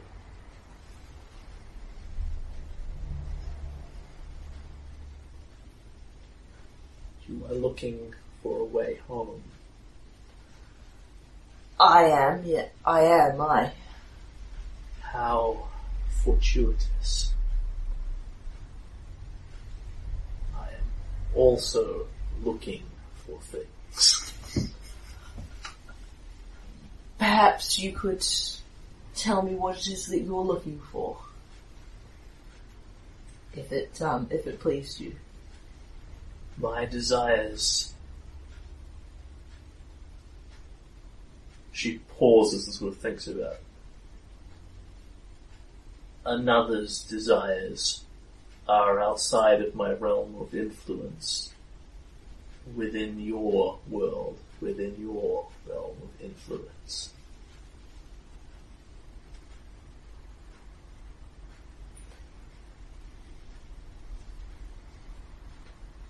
Look across the lake, and she gestures her hand out. And can you give me another survival check?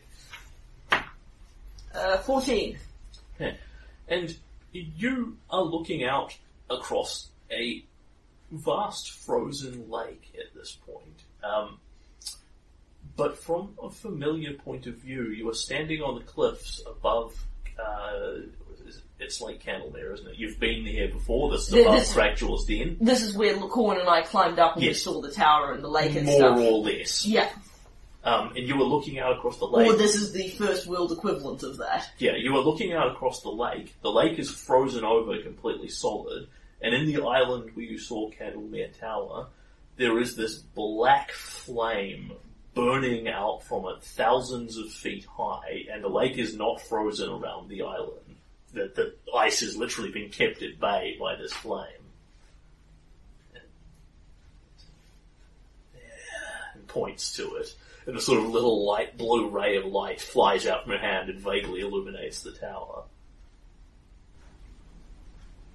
There are others who have an interest in what you would call Candlemere.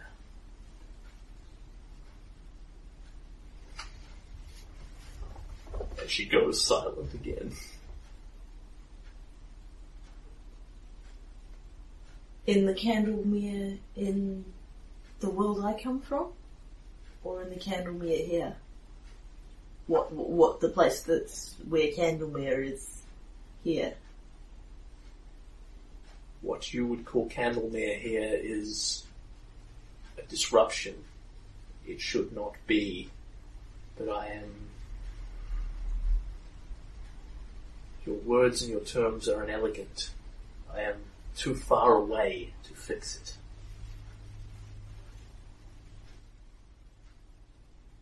Is there something like a doorway open in Candlemere that shouldn't be open? She remains silent for a long moment. It is beyond me to speak of your world. I have passed from it. To speak much of your world, I have passed from it. Can you give me a sense motive check? 16. Yes, is the answer to your question. Right. But you don't think she can tell you that? Right. She literally cannot tell you that? Right. Alright, it's... Which is going to make making a deal with her interesting because she probably can't tell you what she wants. She can merely imply it in a roundabout fashion. So say someone was to help me get back to my world. She lowers her finger slightly and you are back in the village. Yep. You've got that zooming camera thing where you've just gone across the landscape and you're there. Say someone was to help me get back to my world, what I could perhaps do in return is go to Candlemere and try and sort out this problem? She breathes out and just gives some small, what might be nods at this. That sounds like something I think I could do. I would be happy to make that promise. I can't promise I'd necessarily know what I was looking for, but if you know of me, then you would know my brother Tristram's scholar and such things. With him alongside, with time, I think I should be able to sort it out. I can ask nothing of you, mortal. It is beyond my sphere of influence, and I can provide you with no aid in leaving this place. It is through no part of my design or any others that you have come here. The aid I can give you is limited. And she still... You will have to resort to your own cleverness to find your way back. And she begins to sort of stroke something invisible. And as she does so, the ice sort of grows out and forms around. And there is fairly rapidly. It actually doesn't appear. It goes and grows out of the ice. There is this sculpture there of a sort of terrified, half-dead-looking unicorn running frantically and looking behind it. And what Kaelin immediately thinks of is the gateway that the unicorn came through in the Hex where the dead unicorn was. Yep, but she didn't tell you that. No. Right. Oh my, that's a long way from here. So at least I know where it is. And Kaelin kind of nods and he's like, oh, of course, I accept that there's only so much help you can give, but if I were to find my way back, I would do my best to look into the mess with Candlemere and sort it out to the best of my ability.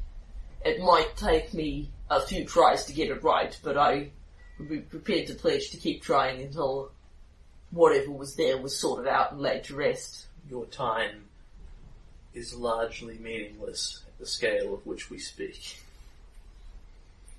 I.e., because she's immortal, she wants it sorted out eventually. Yeah, well, like, your within Kaelin's lifespan from what you would be understand, nice. Mab must be tens of thousands of years old, and that's generously much more likely it's hundreds of thousands. Your lifespan compared to hers is such a blink that it's just almost impossible to perceive. Yeah.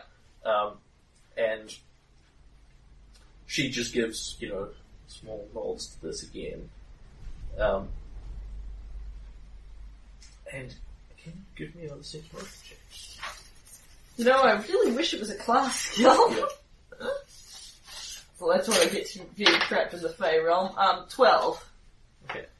You have this impression from her, like, there's more she would want to tell you, but she'll never be able to speak directly of it, and you need to ask the right questions to get vague ideas and things, and you're not necessarily sure you even know what the right questions are. Yeah. But there is clearly some sort of background play here with Oberon and Mab and something, and it clearly involves the River Kingdoms and the areas you are in and things. But... yeah. What she's completely unreadable. She makes Michaela look like a big open wall. And let's be honest here, Kaelin's been doing pretty good not to be. I mean, he is so far out of his depth. The fish have lights on their noses. I mean, his capacity to deal with the Fae at all is pretty limited. I mean, Lavish was freaking running rings around him. So Kaelin will just kind of wait quietly for a while to see if she raises a random conversation on another topic or anything like that to give him a hint. She does not. She turns very slightly away from you and just seems to watch out over the world in general. Yeah. I would thank you very much for your help. I am almost, but not quite, outside of my realm of influence to do so. And even then, I only speak in passing. Your hunger will drive you from me soon. You have no idea what she's talking about. Yeah.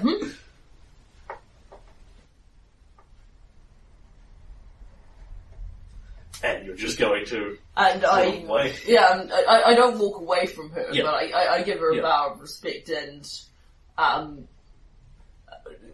on, Kaelin, just sort of lurk and wait kind of thing? Yeah, if there's, I'm sorry ma'am, I think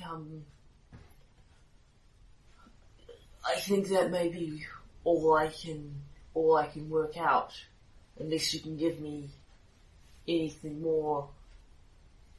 She gives you no clues or responses of any kind. I'm sorry. Yeah. And you are starting to feel a vague rumbling from your stomach. Yeah. And then you sort of blink a couple of times and you appear to be waking up from sleep. Right. In the village. which is not frozen in any way. The sun is right where it was. Right. You feel like you've actually have had a full night's rest. Oh, yay! You think you dreamed all of that. Right. There we are. Kaelin returns to a total of 40 hit points. The villagers are up and about. There appear to be several more of these runic marks that are on your forehead have been carved into the dirt around you in a big circle. Yeah. Which clearly they've done because you didn't. Yeah. And you feel really hungry, like you've been asleep for days. Yeah. Kaelin will stagger up and they sort of react and jump as they see you start staggering up. Yeah. And it's alright, guys, I'm okay. I'm okay. And they're mad. Oberon. Yeah, I dreamed of Mab. But that's okay, I think it's okay. And as you're gesticulating, you will notice at this point, on your sword hand, on your little finger, you've got just a little patch, like tiny thing about the size of maybe a pinhead, of what appears to be frostbite. Like that bit of your finger is just completely dead. Yeah. But it's so minute it's not going to cause you any damage or difficulty in any way. But little creepy, yeah. Alright, and we'll endeavour to dig out, sort of reassure the little folk as well as I can when I don't speak the language, dig out some supplies and, have breakfast with them, basically. And then, I'm going to be, saying goodbye and heading out on the road. Yep. And they appear to understand this concept somewhat.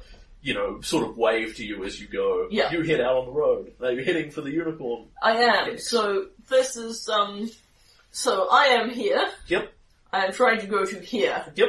So it is straight down, 8 hexes worth of non-road. Yep. Across several rivers. Yep.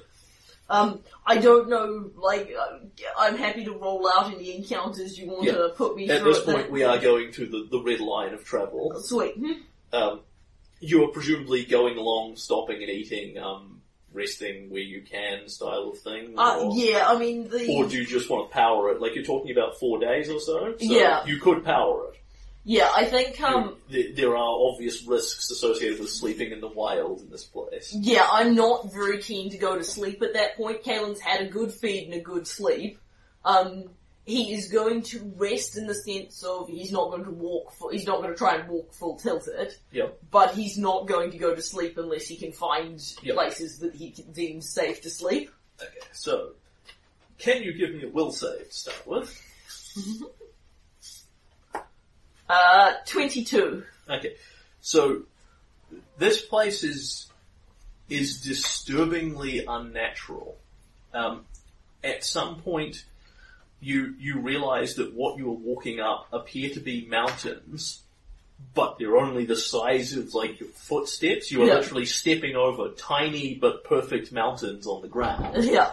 The position of the sun changes, as far as you can tell, at random. You never see it move, but as you move further forward, in this area it's 11 o'clock, when you get to here, the sun has moved to about 4 in the afternoon. But there's no line that you can walk back and forward across. It's just at some point in your travels, it's at 4. Then at some point, it's night. And you can never quite find your way back to where it was 4 o'clock again. There's no imaginary line you can walk back and forward across. It's disturbing you, but not enough to actually make you shaken or anything like that. Yep. And at some point, you you don't need to make a SWAT check for this. You will see something flying across the sky. Where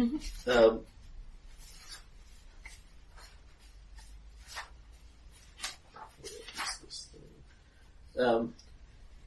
It is enormous and looks vaguely draconic. You don't get a good enough look at it, but it blocks out the sun as it flies overhead. It's got like a long sort of reptile neck, long reptile tail, huge wings, and as it flies over what appear to be piles of worms come raining down from it. Yikes. And as you sort of cover yourself and move out of the way and things, a bunch land on you, don't particularly harm you, but they're worms with these big sort of mouths on them. Yikes. Just the size of a worm. Yeah. And you get it. flick them off, beat them, get a couple of minor bites. And okay. It's flying off in the direction of Drelev, basically. Not following it. At some other point on day 2, you are surrounded and accosted by things that ride up towards you that look vaguely centaur-like, but in place of having, they've got horse bodies, but in place of having human heads, they have helmets that appear to literally be helmets that just peer into blackness instead of an actual face. They ride up towards you, weapons out and armed, sort of circle around you in a very menacing fashion. You're just starting to sort of pull your own weapons out and thinking you might want to do something about this before it gets more hostile. And then they start pointing at your forehead and Oberon. Yeah. Have this discussion amongst themselves, then circle around and take off again. Sweet. And you're just, okay. Yeah. And can you give me 2 fortitude saves, which you can add your endurance bonus to? This is the staying awake and not. Sweet. So the endurance bonus is a +4, right? Correct. Cool. Okay, technically, sorry, these aren't fortitude saves, they're constitution checks at a +8 bonus. Okay. For endurance. Alright, so 16 plus 8 plus 8, 32 on the first one. Yep. And 32 on the second one. Okay, so you've been slugging along from your point of view for about 4 or 5 days now. You're tired, but you're not about to collapse. You haven't slept yet, but you're a pretty hard man. Yep. Kalon is in fact capable of doing a forced march for 4 or 5 days without sleep and just kind of sucking that up. And you come to, can I have a look at your greenbelt map? Tell me where the unicorn hex is. Yep, it's A6. That's forested terrain. You find yourself crossing the rivers with ease. They appear to be frozen solidly over. Sweet. You have and the ice looks thick. You have no compunctions about walking over it in full plate. You get to this forested area, head around to where you think you should find the unicorn. Can you give me another survival check? If you had enough knowledge for planes, you could get a bonus to this. Yeah. If you're receiving a nature synergy incidentally, you don't get it. I'm on the wrong. I don't have enough nature to get a synergy bonus, but that is a 14. Okay, so you think you were heading to more or less geographically the right area, and indeed, as you get to around the glade where you found the unicorn, you see what look like very black splatters of blood around the place. Yeah. Like something bleeding has gone running through here. Yeah. This should have occurred some considerable time ago, but the blood appears to be as non-fresh as it's getting. Yeah. And you follow this through. Yes. And unicorns, seen a unicorn song. We're stuck in the first world where everything is wrong. Mm-hmm.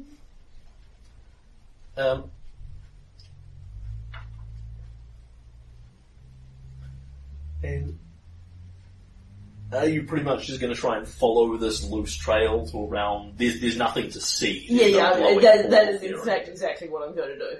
Okay. Can you make me a will save?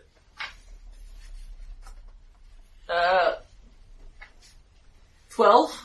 Okay. You walk forward, and as far as you can tell, black out. Yeah. And when you wake up, you appear to be lying in the forest in Thornwatch. Birds twittering around you. There is a grave, 200 meters up ahead of you where you buried the unicorn. So when you say in Thornwatch is the village, do you mean... No, sorry, in Stagthorn, in the kingdom. In Stagthorn, there's the As far as you can tell, you are in that hex. in Stagthorn. Okay, Kaelin's going to spend some time trying to establish if he is in fact in the real world, poking trees, looking at the sun. Things do what you expect them to do. Alright. Okay, and then... Sweet. He is going to... Let's see... Yeah, he is actually not very far from he is only about a couple of days' walk from Elchrist at this point. Yep. He is going to head straight across. The next hex over is Lady Nene's hex. He is going to head straight over the forest to Lady Nene's hex. Yep. And you can see her villa still appears to be here, not on fire, etc., etc. Because it's the one I'm heading for is the Tasselworm. Yeah, it doesn't look withered and worn by time and things. Exactly. So Kaelin will in fact knock on the door. And her butler, of course, opens it. Yeah. Looks at you, goggles slightly, and then, Your Majesty, how may I assist you? How long have you been back? About an hour. Can I, have a borrow of some kind of messengers? I need to send word that I'm back and, possibly, if I could impose on the ladies of hospitality a few hours kip, after that a few hours kip would be very welcome. Please, come this way. Lady Nene has returned to Brevoy, but I'm sure she would wish me to extend you all hospitality. Please come inside, and he will make messengers and all that sort of thing available to you. And Kaelin will endeavour to find out in a not particularly, weird way, how long's it been? Yeah, this is common knowledge to him, that, the king went missing a month ago. Crap. I was afraid of that. King Tristan of Stagthorn is currently ruling in Kaelin's absence. Yeah. And that is pretty much what he knows. Yeah. And this can now be wrapped up relatively simply. Yeah. He sends messengers off. When you wake up, most of your council is here at the villa. They have come to see you. Yeah. And Tristan sort of says to you, "Oh, thank." And no, he wouldn't say thank the gods because he's irreligious. Yeah. Tristan says, when you wake up, you hear Tristan's voice saying, "Ha! I told you, first world shift. He'll have lost some time, and maybe dealt with some very strange things. But otherwise, he should largely be the Kaelin we remember. I'll be the judge of that," says Michaela. Yeah.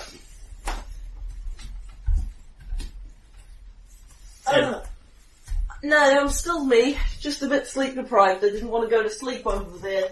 Except in this one little village place where they had, where there were little owlberry things and tiny gnomes. They seemed nice enough. Hello folks, sorry to worry everybody. And Kaelin sort of staggers out into the room. And Bryn almost immediately spear tackles you and sort of hugs around you. It's alright lass, I'm okay. Disappeared. Flew off in the wind with the flowers. Saw you go. They're called dandifleurs, apparently. Yes, we concluded that after the fact. They have the rather unique ability to lighten one's body and then one's spirit to, if you get carried away by them, to actually move you from this plane to the first world. So I found out. I take it you found your way back. It must have been fascinating. What a remarkable experience. And, he starts rabbiting slightly in corn. Well, at least the kingdom isn't quite on fire yet, lass.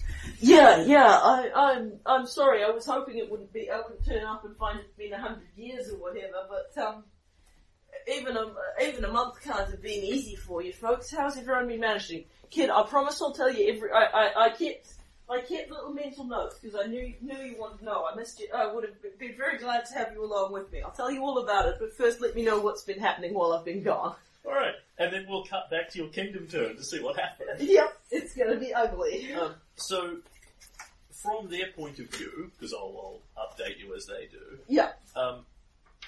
Bryn basically came back as fast as she could and told them what had happened. Yeah. They've sent out her and a bunch of hunters and trackers and spies and everything else Yeah. to try and find if you have shown up anywhere, which obviously you haven't. Yeah. Did Tristan- someone recover my horse? Please tell me someone recovered Someone it. has indeed recovered your horse. Yes. Tristan will tell you that he's more or less drawn the correct conclusion that you've Yeah. shifted off the first world. None of them have yet assumed you're dead, although that rumour is circulating in the populace. Yeah. You have been gone a month and missed an entire kingdom turn, which Yeah. we're now going to play out absent of Caitlin. Yep. However, you did actually officially nominate an heir in the event of your death. Yes. So the kingdom still has a king. It's Tristan. Oh, sweet.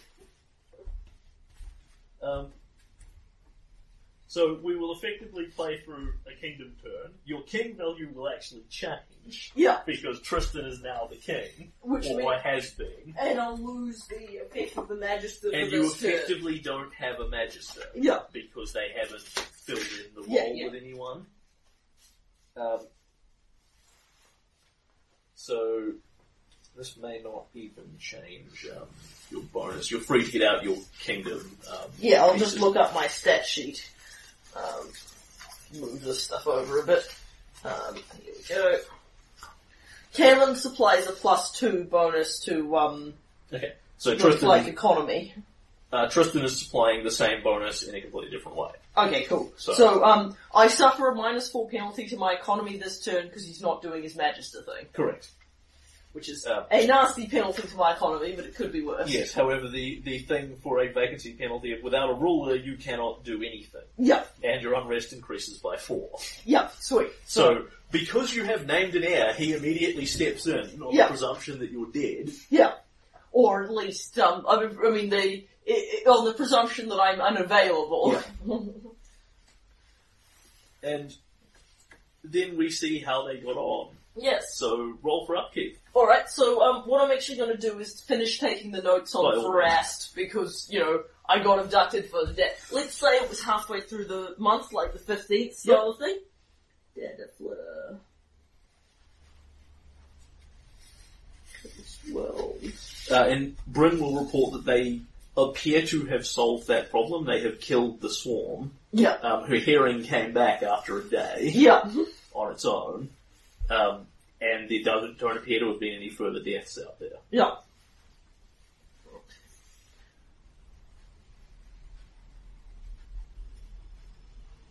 Okay, phase shift ability. Plane shift peoples in the first one. Okay, so,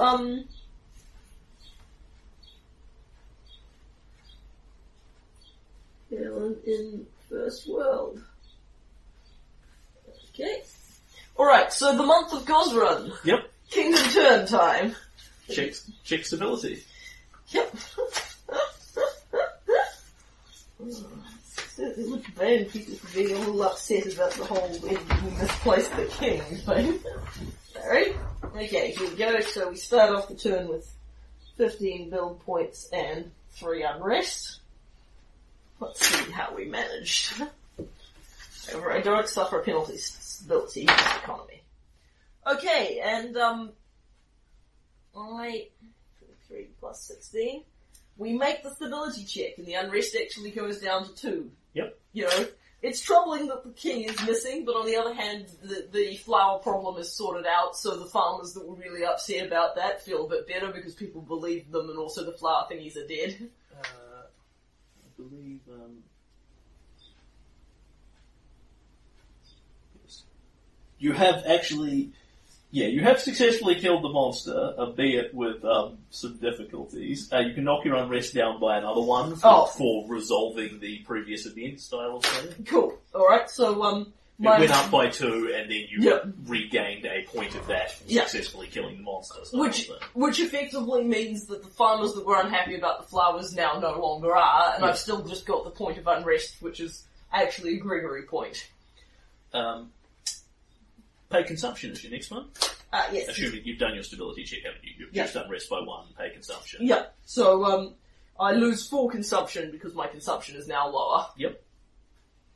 Yep. Because you've got your farm, yes. Yep. Fill vacant magic item slots. Yep, we get a new magic item.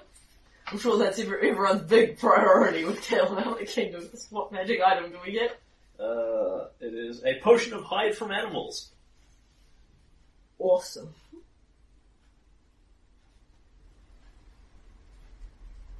You know, that might actually not be entirely useless. You've used hide from undead. It's effectively exactly the same spell. Yeah, I'm just thinking if you ran across some really big, fierce critter. Yep. But I can't say I'm desperately interested. Does anyone else feel enthusiastic about it? Yeah, Bryn will buy that in a heartbeat. Sweet. Okay, then I won't sell it. Actually, would she? She can already hide from animals. Yeah. No, she would buy that. Yep. Anyway, modify unrest, use the Royal Enforcer.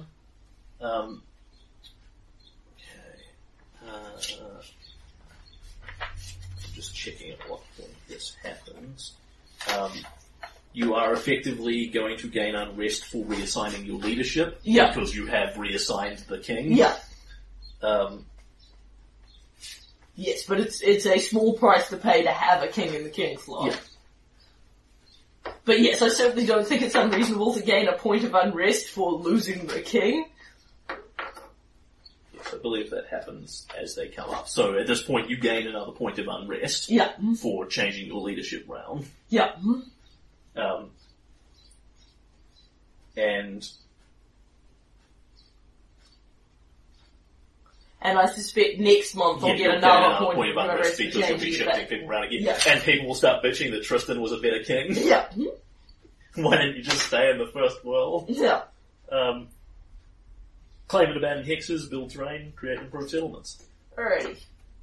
Okay, what does Tristram want to do with the day? Well, Tristram quite certainly... Let's build an academy. No, wait. You can assume that whatever it is that Tristan wants, cooler heads have eventually prevailed, so he hasn't just spent all your money on libraries and shit. On the other hand, it is Tristram. So what I'm going to do is what I think Tristram would do calibrated for Kingdom effects, because Callum was going to start the army, but that doesn't really seem very Tristram-y. Yep. So, Thornwatch does not have a library. Thornwatch could have a library. We haven't built anything in Thornwatch in a county age. Libraries aren't that expensive. Tristram is going to build Thornwatch a library. It is, as opposed to, he was going to build Elcrest in an academy, but there was a conversation with Colwyn which included the phrase, not it. Don't make me hit you with my death touch. Yeah.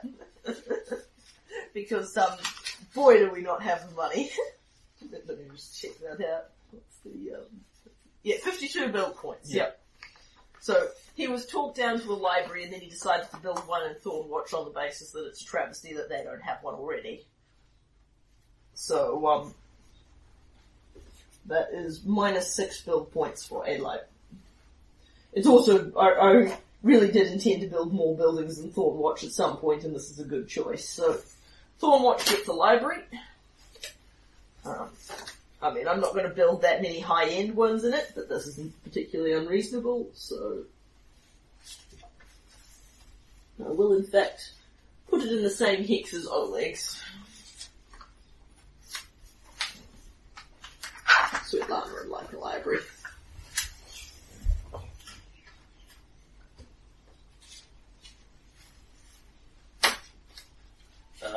Do you have library stats? I built one already. I built one in Elk's Rest. Yep, Tristram would totally have built one in Elk's Rest, except he already talked me into doing that. Yes, there's no. He's not really full enough that you need lots and lots and lots of libraries. Yeah. Yet. Yeah, well I think at this point he wants to build an academy in Voice of the editor here. The last 2 minutes or so of this recording got clipped off. All you've missed is the end of the kingdom turn. Nothing of any particular interest. On with the next episode.